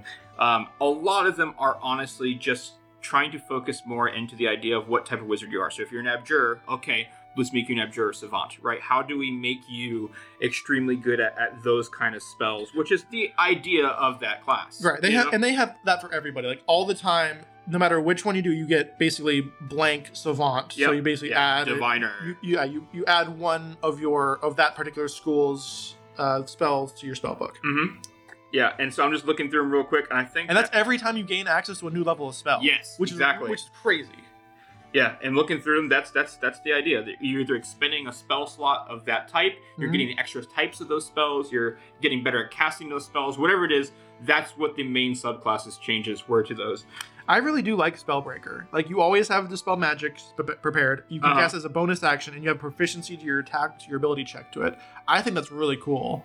I think that's really useful, and especially because this spell magic is such a world-breaking spell. Like, now it's even better. Yeah. The Evoker gets that Sculpt spell thing, which is... classic. Yeah, which is literally just moving to level 6 is what they're doing there. But such a good job, because like, I don't want this to hit you. You know? Like, so... I mean, Potent Cantrip will always be good. Yeah. Like, it just is. So, you know. Yeah. Well, I think that kind of wraps up subclasses for us. Yeah, there's not a whole lot. Is there another one I wanted to do? Like, Illusionist is in there, too. But they did a bonus action thing. They made something in action from bonus action. I think it was the Illusionist... gosh. Can't remember what it was called. I believe it was... They have the Malleable Illusion is now a bonus. Yeah. I mean, the one I was thinking was, going back to the Evoker, was Overchannel, which seemed like it was one of those things like, oh, this is almost like a meta magic thing where like you overpower the spell. Yeah, which is what Sculpting kind of like feels like. Yeah, it's the closest thing to what a sorcerer would be able to do that a wizard really gets to do. And then, but yeah, you're right. The illusion, just like it has the improved minor illusion. Is that it? What is it? Which part? Sorry, which one? Which one did you say? Malleable Illusions is now a bonus action. So after you cast illusion spell, that has a duration of 1 minute. Oh, right. Because that's one of those things where... Like, hey, you are now this, and now you're this. You know? Well, the reason they codified this is because a lot of the times when people cast a spell for like an illusion spell, they want to change it. Yeah. Which you're not technically allowed to do. Unless... Now, if you're an illusionist, now you can. Yeah, it's like, hey, I want this hallucinatory terrain to look like this now. Yeah. Bonus action. You know? Sure. Which is cool. I think that's cool. It's nice that you don't have to expend another spell slot, which you would have had to do besides that. Could you imagine you're in a battle, right? Level 6 isn't a terrible time for that either. Yeah, go ahead, sorry. Like, I'm thinking hallucinatory terrain especially, right? Mm-hmm. You're in a battle, and it looks like there's this giant pit, so you feel like you can't get across because there's a pit. Next round, you're in the sky. You're fucking floating. Next round, you're surrounded by lava. Like, if you have traps hidden around an area, Illusionist Wizard would be fucking cool to play against. I mean, Illusionist Wizards are already really good. Like, think Loki. You're going against Loki, you know? If I had to think of, like, the best wizard subclass of the school subclasses that you don't get into, like, the Bladesinger and the like, chronologically and the Gravitor, like, all those, like, extended ones. Yeah. I think the two best would probably be Illusionist or Enchanter. Enchanter? Because Enchanting is so good. If you don't have... Unless you're facing people who are immune to charm... Yeah. It's really good. Yeah. It's very versatile as well, enchanting, because like there's so many different effects you can put onto somebody. It's one of those things that if you get enchanted, all your action economy can just go away. Yeah. You know what I mean? Like, bro, a whole person sucks. Yeah, it does. And if you turn on your friends, you know? Like, yeah. If you turn on your friends. I'd never do that. Or your sister. Anyways. Look. I made her do the opposite of turning on me. The next one I have for us is weapon changes. Yeah, we got the weapon changes. So they redesigned the heavy property, right? Sure. So rather than being based on size, it's based on your strength or dex score. It has made it to the logical conclusion of what it should have been in the first place. Yeah. There's no reason that I can think of that just because something is large, someone of opportune strength could wield it. Mm-hmm. And it also makes no sense to limit people's play styles if they want to be a gnome or a halfling, or a kobold, or like all the other like small available things we can do now. Mm-hmm. Like, oh yeah, it's small, so you can't wield a greatsword without doing disadvantage, even though your strength is 22. Like, fucking why? It didn't make any sense. And like I can think of what they were thinking of when they made it, but it feels like one of those things like that was like the first thing they thought of. Yeah. And then they never thought about it again. They didn't give it enough thought. Like a halfling with 20 strength should be able to fucking carry it. Yeah. You know? It's like they made a thing for a game that doesn't have ability scores. Yeah. And it's like, well, newsflash, we do, so this doesn't make any sense. But yeah, like I said, logical conclusion. Flex property is gone. I thought at first I liked that I liked that it was gone. I've been rethinking about this lately, and I actually liked Flex now. I liked Flex too. I don't know why. Because it was the idea. The idea, if you guys didn't know, is that you could take a light weapon, a versatile weapon, and use the two-handed damage, even though you're one-handed. Mm-hmm. And I was like, this is so good for not punishing me as a shield user. Right. Because sometimes shield users get punished for wearing a shield. Yeah. You know what I mean? Like if I'm a caster and I can't cast, Yeah. something like that. Sure. So I actually liked it, and I'm thinking about it now. And I'm like, you know what? Flex should probably go back. Maybe limit which swords can do it, or which weapons can do it if you wanted to. However, we've also been playing with the idea of don't give a weapon necessarily a specific feature. Mm-hmm. Give a prerequisite feature. You know what I mean? Right. A weapon mastery. So something to play with there. But yeah, I like Flex now that I think about it. I wish it was back. Yeah, and like the biggest thing that they've done is now they have the mastery of each weapon now has a mastery. Yeah. As opposed to a mastery having a weapon, essentially. Mm-hmm. Like they've kind of flipped it around, flipped it turnways. Yeah. And I don't like it because there are so many things you can, especially when it comes to like the heavy property, like with the heavy you can do graze or cleave or, topple or whatever, all these things. And then they're like, okay, but instead of being able to do all of that with the weapon that you have, now you need 4 weapons. Yeah. Which I'm just like, that doesn't make any sense to me. Yeah.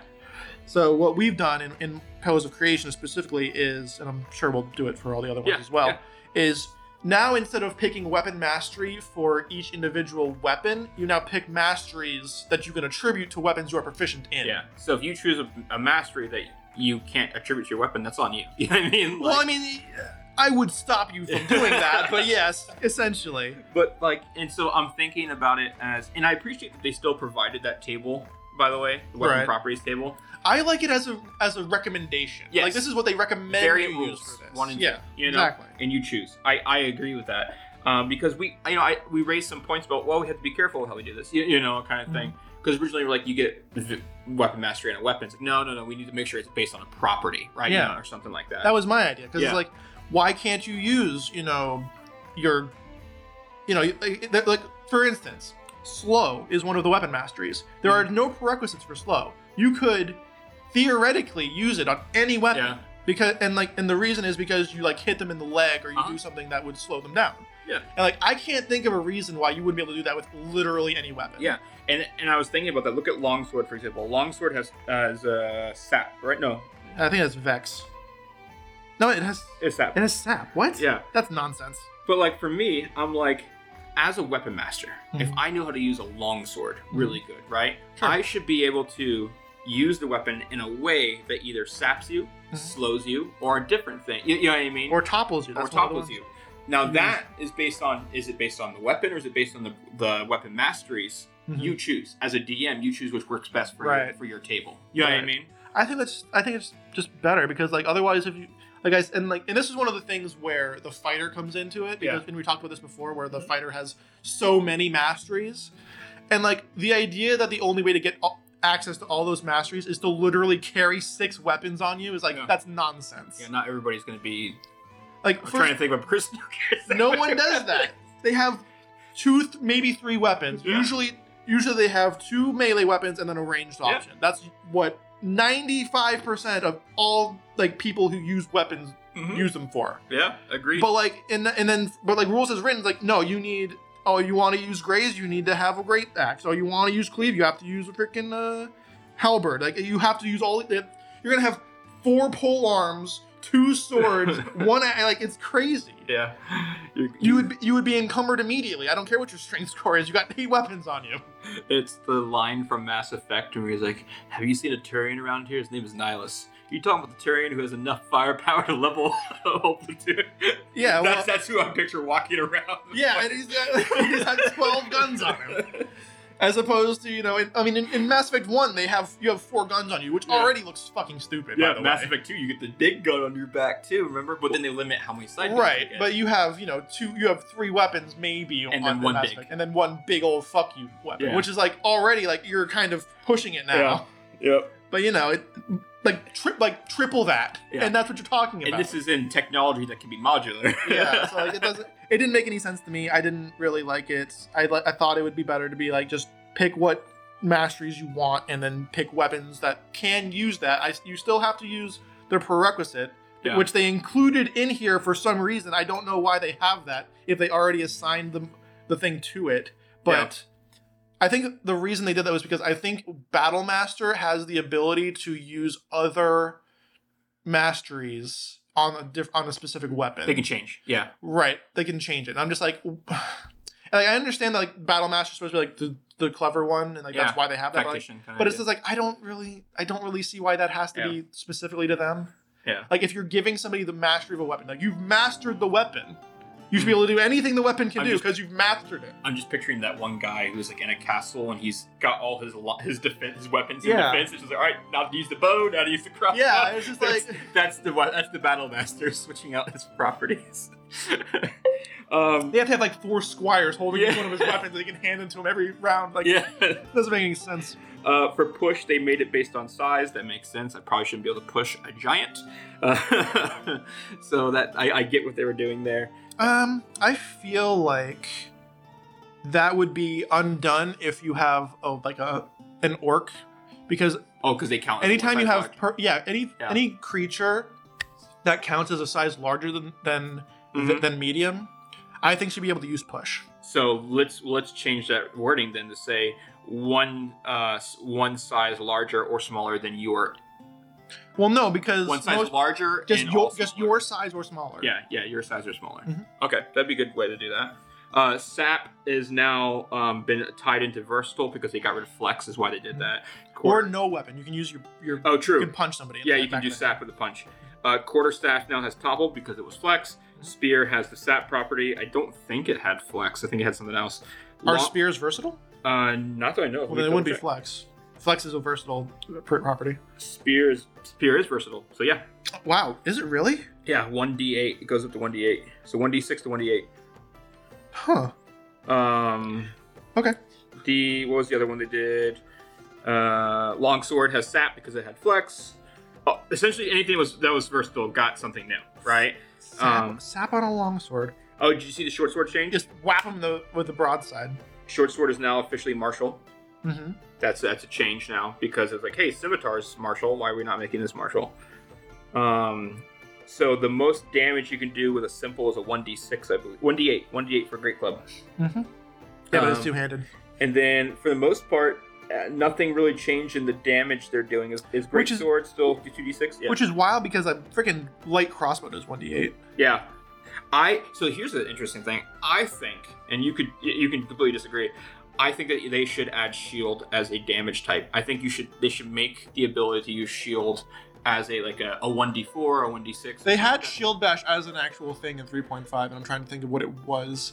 I think it'd be cool to have thrown ability. Like, I know I'm making Captain America by saying this. Well, back in the day, you had shield that you could use a shield bash, and then you had spiked shields that you would do like actual damage, piercing damage. Because back in the day, you had subdual damage, which was basically non-lethal damage. Okay. Which is what you would come with when you had like a shield, like you were hitting somebody in the face. You're essentially just trying to knock them out. Yeah, essentially, and that's what. And they've changed that in 5th edition to just you can do non-lethal damage if you want to, which BG3 does that. Which is fine. Yeah. But yeah, like that's back in the day. Shield bashing was there was a prestige class back in the day where you literally had 2 shields and you were using them as Did you get the defense bonus to it from it? Yeah. That's pretty cool. Yeah, it was crazy. Yeah. Prestige classes were insane. Absolutely unhinged. It was great. Yeah. But anyways, I think it'd be cool. I think if someone wants to make Captain America and give it the throne property and shit, why the fuck not? I can't think of a reason why someone wouldn't be able to do that. Yeah. But yeah, like make it a thing. Make it a fighter subclass. Like a fucking instead of brawler. Yeah. Instead of brawler. Or just make the brawler one the thing that you because like it wants to use improvised weapons. It wants to throw shit. It wants to do all that stuff. Make it Cap. Make it just model Captain America after Brawler, which is hilarious. Yeah, that's pretty funny. This isn't new, but they kept in the instead of just being in the DM's guide, there's the the musket and the pistol are now officially they've now codified weapons, which I think what that means is that Dez is probably going to get some pistols. We might retcon that because she did want them to begin with, so we'll see what happens there. I just didn't want them because like the world you're building. The world I was building, like, it didn't make any sense really, but like if we're gonna do it, then we might as well do it. And I didn't like the firearms they had in other like source books where it was like super fucking powerful. It's like, this is crazy. Yeah. But you know, if we could change crossbow expert to pistol expert and just do the same thing. Did they? I don't mean that. Did they include misfire in this? If not, I do think if you do end up, I think misfire is a great thing. If you roll a natural 1 or natural 2, it fucking jams. Yeah. Because it's such early technology. There are no jamming things that I can see. I do think misfire would be a fun thing to add to it because now it's like, hey, yeah, absolutely, you can get this gun, but I mean, to be fair, I kind of already do that. Yeah. So yeah, because like mine does it for the Roy. Right. I have a misfire. Well, when I do like the only misfire that I do is natural 1s, and then but like you roll 2 natural 1s in a row. I had to I was gonna say though, like for Roy, because when I'm in pistol mode, it's only a 1, but when I put on the extending range to it, it becomes a natural 2 or lower as a misfire because I'm doing more damage with my weapon. Right. It increases the misfire rate. And it's getting more advanced, I guess you could say. I think that pretty much sums up weapons, though, right? Yep, that's pretty much it. That means spells. Okay, spells, and the most part, the biggest change really comes in the Bastions thing with the cantrips. I'm trying to look for the spells here in 7. They're not in 7. They'd be in... you mean like actual spells? I can't remember. Did they do any... I thought they did spell changes in 7. I could be wrong. I think they did... I think they gave a couple... Oh, there it is. Counterspell. Yeah. Counterspell. That's right. Yeah. So Counterspell now requires the target to make a saving throw instead of requiring the caster to make an ability check. That was based on, 10 plus the spell level or something like that, right? So now it's a saving throw. Interesting. I still like your idea of the arcane battle of it. I think that's pretty cool. It's too basic right now. Sorcerer's Burst is a D8 instead of a D6. That's the Sorcerer one. Sorcerer Burst, and what else does it do? Oh, I didn't look. What does it do? I'm pretty sure it explodes, doesn't it? Let's see. And by explodes, I mean if you get an 8, you roll again. If you roll an 8 on a D8 for this spell, you can roll another D8 and add it to the damage. And then it keeps going. Oh my god, the chain reaction? That's really fucking cool. That's what exploding means. Whenever somebody uses the term exploding it's dice, priming it for. It basically means like you roll the dice, and if you get the maximum number, it keeps going. That's cool. So like if you roll a 6 and then a 6 and then a 6, you don't did 18 damage on a cantrip pretty good. Some entropy shit there. It's not likely to do that, but it's pretty cool when it happens. Yeah. Oh, we mentioned already in the beginning of the session, but the Arcane Divine Primal's gone, but you and I both like it in the first place. Yeah, we're keeping that. Yeah. Arcane Eruption is a dex save rather than con save. Mm-hmm. Yeah. I mean, sure. Yeah. Sure. Yeah. And then we already mentioned the counterspell. Eldritch Blast and Hex are going back to their original versions. And Jump is a bonus action, which I think is That's really good. cool. That's pretty cool. Because I kept looking at it like, oh, I'm going to use Jump. It's a full action. No one ever jumps. Like, you know what I mean? Like, well, I mean, I think that was one of the BE changes too, like, or BG changes, Baldur's Gate, because like jumping is so useful in Baldur's Gate. Yeah. It's useless in Dungeons and Dragons. Yeah. And now, because they have the now that Jump is a bonus action, they've basically redone it from the ground up. Yeah. Now, the invocation for warlocks that gives you the it was like the jump spell essentially. Mm-hmm. Now that's crazy because you always have it. It's nuts. You're basically a freaking Jedi. You can do like freaking force jumps. It's nuts. That's cool. Okay, so moving to the cantrips. This is actually not from 7. This is from 8, by the way, guys. So if anybody's looking at PDFs, go find the Bastion and Cantrips PDF on Unearthed. That's where you'll find this. They redid them. And they didn't do all cantrips, just the ones that they felt were underutilized. Everyone knows what we're talking about. Yeah.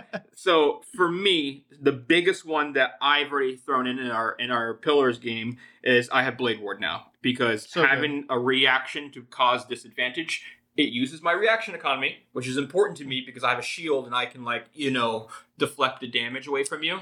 Well, the thing about it is, it's more for pure casters, because a lot of pure casters don't have a lot of reaction economy to protect themselves. Like they have shield, which is a spell level. Like you're using spell, which is a spell.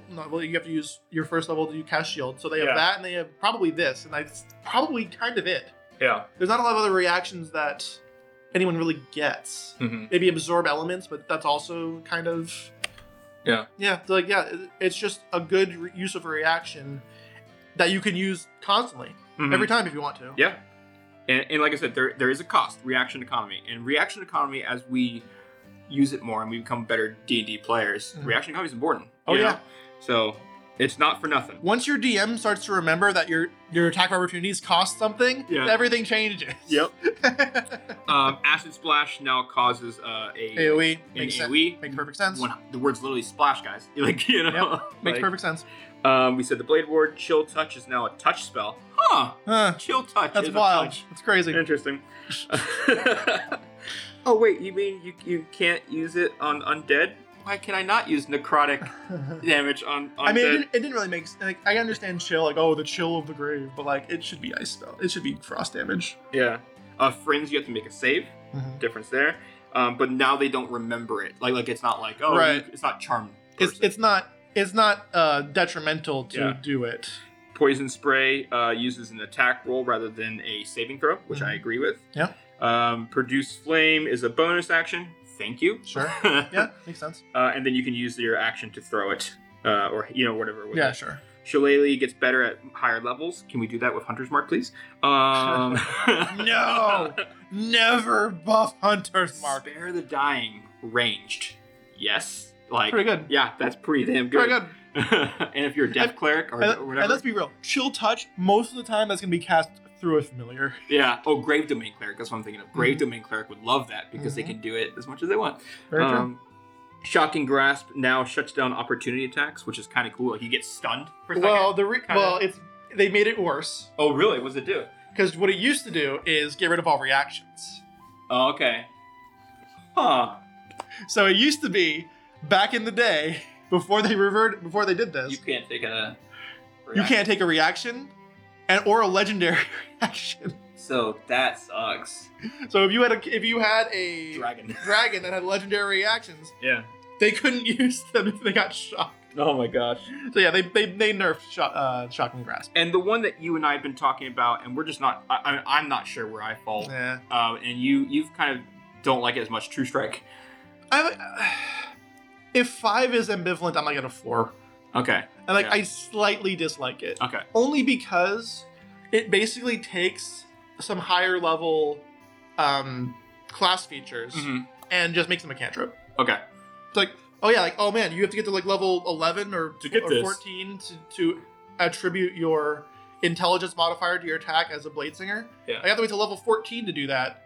Or I could just take True Strike. True Strike and you have everything. And then I have it. It's like, well, then what's the point of these things? Yeah. If all I have to do is take a cantrip, then it's just like, and that's one of the things I could do too. Instead of for like freaking Saphira, instead of taking Pact of the freaking Blade, just cast True Strike. Can you? I'm looking at. Can you use it as much as you want to? Yeah, it's a cantrip. No, as in, can I use it on my? Let's say I had an extra attack. Would that count as a magic action, or would that count as an action then? Well, you can't. Well, like extra attack. Because what are you asking me? All right, so if I am a fighter, all right, fighter who has Eldritch Knight, who has True Strike, and I get attack. If I do attack the first one, I can use True Strike. Can my second attack also have True Strike? Or here's the thing, though. Yeah. You can't do that because it's a magic action. Okay. Yeah, I was curious about that one. One, you wouldn't want to anyway, because you're a fighter. You're probably using your strength anyway. It's not, your intelligence isn't going to be higher than your strength. If anything, it'll be the same. Yeah. So you wouldn't want to do that. Decision. So even in this hypothetical situation that you've come up with, it wouldn't be ideal anyway. Okay. So the only time it's ideal is if you're using it as, like, I could use it as a, like, you could use it as an Eldritch because you have the ability to do that, because you can replace a thing with a cantrip, and that's a cantrip. Okay. But why would you do that is the thing, because like you probably have like +4 to your strength or dexterity, and like +3 to your intelligence because it's a secondary stat to an Eldritch Knight. Yeah. So why?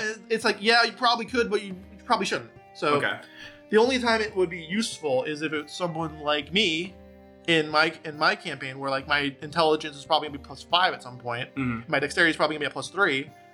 +2 to my attack and damage is something. Yeah. And by that time I'll have 2 attacks. Yeah. So that's. And you don't have to now keep doing dex. You can now just focus on your intelligence. Yeah, exactly. And instead of being worried about like my dexterity for purposes of damage, I'll still probably worry about it for instances of like dexterity saving throws and initiative. But it's because like dexterity is just good. Yeah.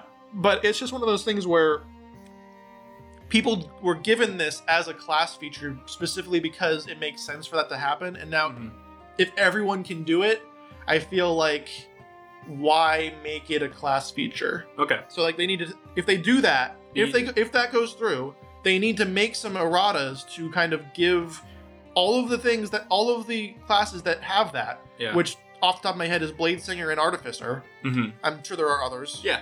But there's like, a lot of subclasses out there. Yeah, so like you need to give them something that replaces the thing that you're taking. You're not taking it away, but you're making it basically trivial. Yeah, so you need to add something to this, right? Yeah.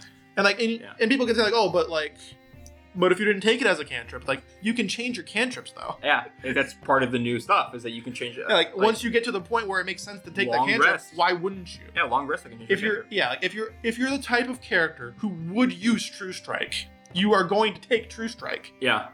So it doesn't make any sense to me to have it be that way. Now, if you wanted, I had a way that I liked True Strike going in, and I think it was it was basically a cantrip that added, I want to say either D6 or D4 to your attack. Like it gave you a bonus to your attack. Yeah. Do you get advantage because of True Strike or no? Yeah, well, as it stands, like the basic one right now is you use an action to gain advantage on your next attack. Okay. But it's an action, so it's useless. You might as well attack twice. Yeah, that's fair. So that's what it does now. Okay. So my idea was something like you cast True Strike, and then as part of the action of casting True Strike, you can make an attack, and then you get plus D4 or plus D6 or something, which makes it like, but you don't get any bonus to your damage. It's just the attack because like. But that's how I thought of it. But I don't like it the way it is. I would do something else. That's it. Yeah. I just don't like that it's taking away the importance of class features on a cantrip. And as we're filming this has not, like the bastions and cantrips stuff hasn't come out for review yet, so you don't know the scores of it yet. I'm sure it's close. It's been out for a minute. I'm sure people are just excited for True Strike to do anything. Yeah. So, and here's the thing, it's not bad. Yeah. Like, the problem I have with it is not that it's bad. The problem I have with it is that it's really good. Yeah. It's so good, in fact, that it trivializes a lot of the things that some subclasses do, and it takes away from how special taking that subclass is. Yeah. And now you're going to, at some point, get a level up that you felt like you got nothing. Yeah, well, that's essentially it. Like, I'm going to get to level 14. Like, oh, now you can use your intelligence modifier that you've already been doing for the past 7 levels. Yeah. Thanks. Yeah, great, guys. Okay. Moving away from spells, we've already talked weapons. There was only one feat change in all of this, and it was the ability score improvement enhancement, which actually was already talked about previously in the previous Unearthed Arcana. Mm-hmm. But the idea now is that essentially when you hit level 19, right, the last, from going forward, your stats can hit 22. Mm-hmm. So when you get to your level 20 and you get that next ability score improvement / feat, you can now use that, right, to get to 22. So that's cool, right? Yeah, It just increases the cap. A lot of people don't like the 20 cap, so that was their way of saying, hey, at high level, we can allow this. Yeah. Otherwise, the way to do it is magic, right? I mean, to be fair, by that time you probably have 2 or 3 magic items that are giving you plus. You're giving you 27 strength or some bullshit. Yeah, I got the belt of Storm Giant. Yeah, bullshit. Yeah. So that was honestly the only feat change they had, was just that ability score improvement got enhanced there. Mm-hmm. Some small glossary changes, just as they start looking at some definitions here. They're looking at ideas like, I just had it pulled up. Dun, dun, dun, dun, dun. They're now calling things the 20 test, which I think is funny.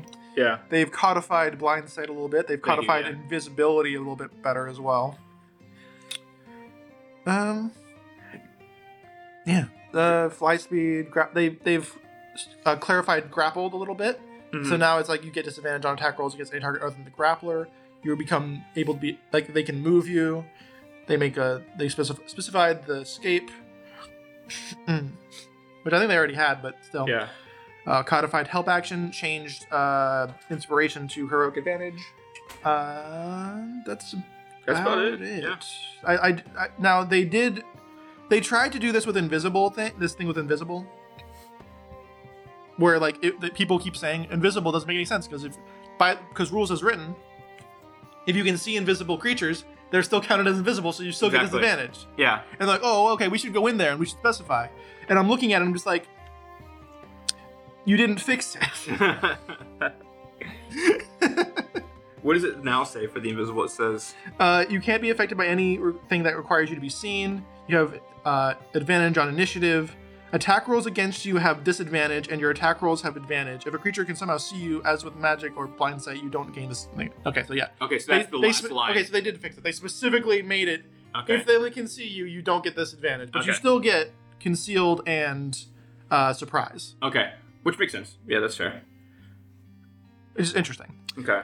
And then the last one that I want, they changed long rest, so now you get all your HP and all your hit dice back. Yes, instead of half of your hit dice. Yes. Yeah. Which is significant. It's because nobody was doing half the hit dice. Well, I was. I do because I use what do you call it? When I make a character, I do D&D Beyond for all my short rest and long rest stuff. So it does it for me automatically, rules wise. I love that sounded like an ad for D&D Beyond. Yeah, well.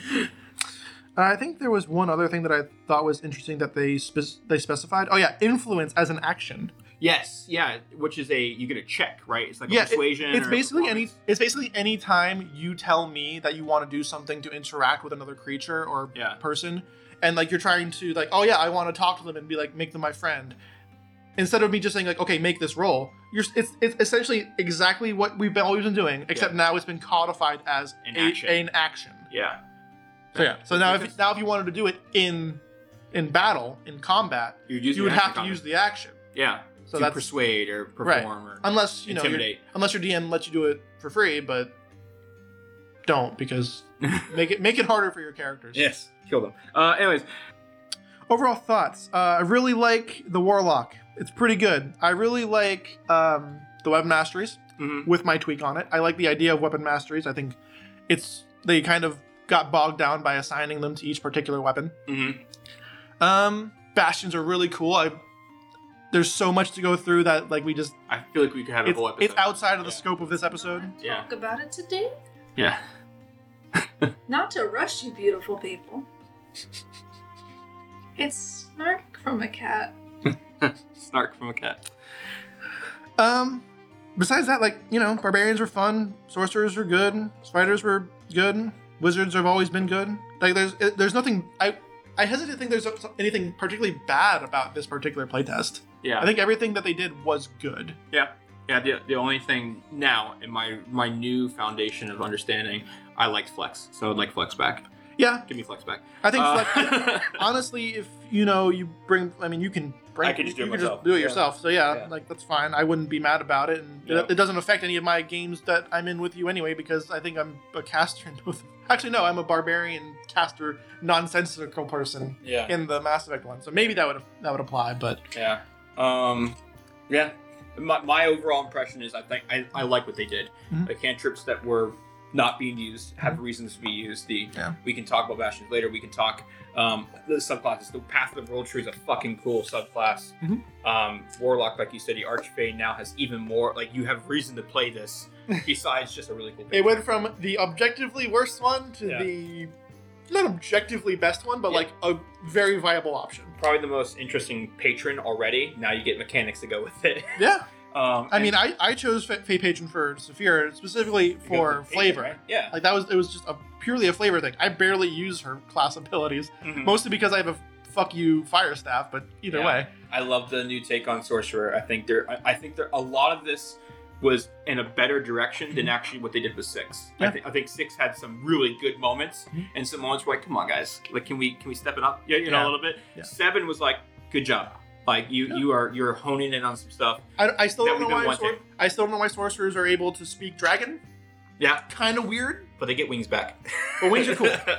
Can't be mad at that. And I think that's a pretty good note for us to end on. Wings are cool. Wings are cool.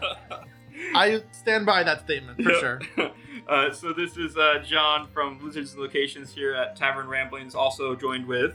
Andrew, I'm here to data your bios. And we hope you enjoyed it, and tune in next time as we ramble, and we continue to ramble. It gets longer every time, guys. Every time. I'll keep them to a time limit next time. She won't. Good luck. I won't even be in the room again. You're not in the room where it happened. All right.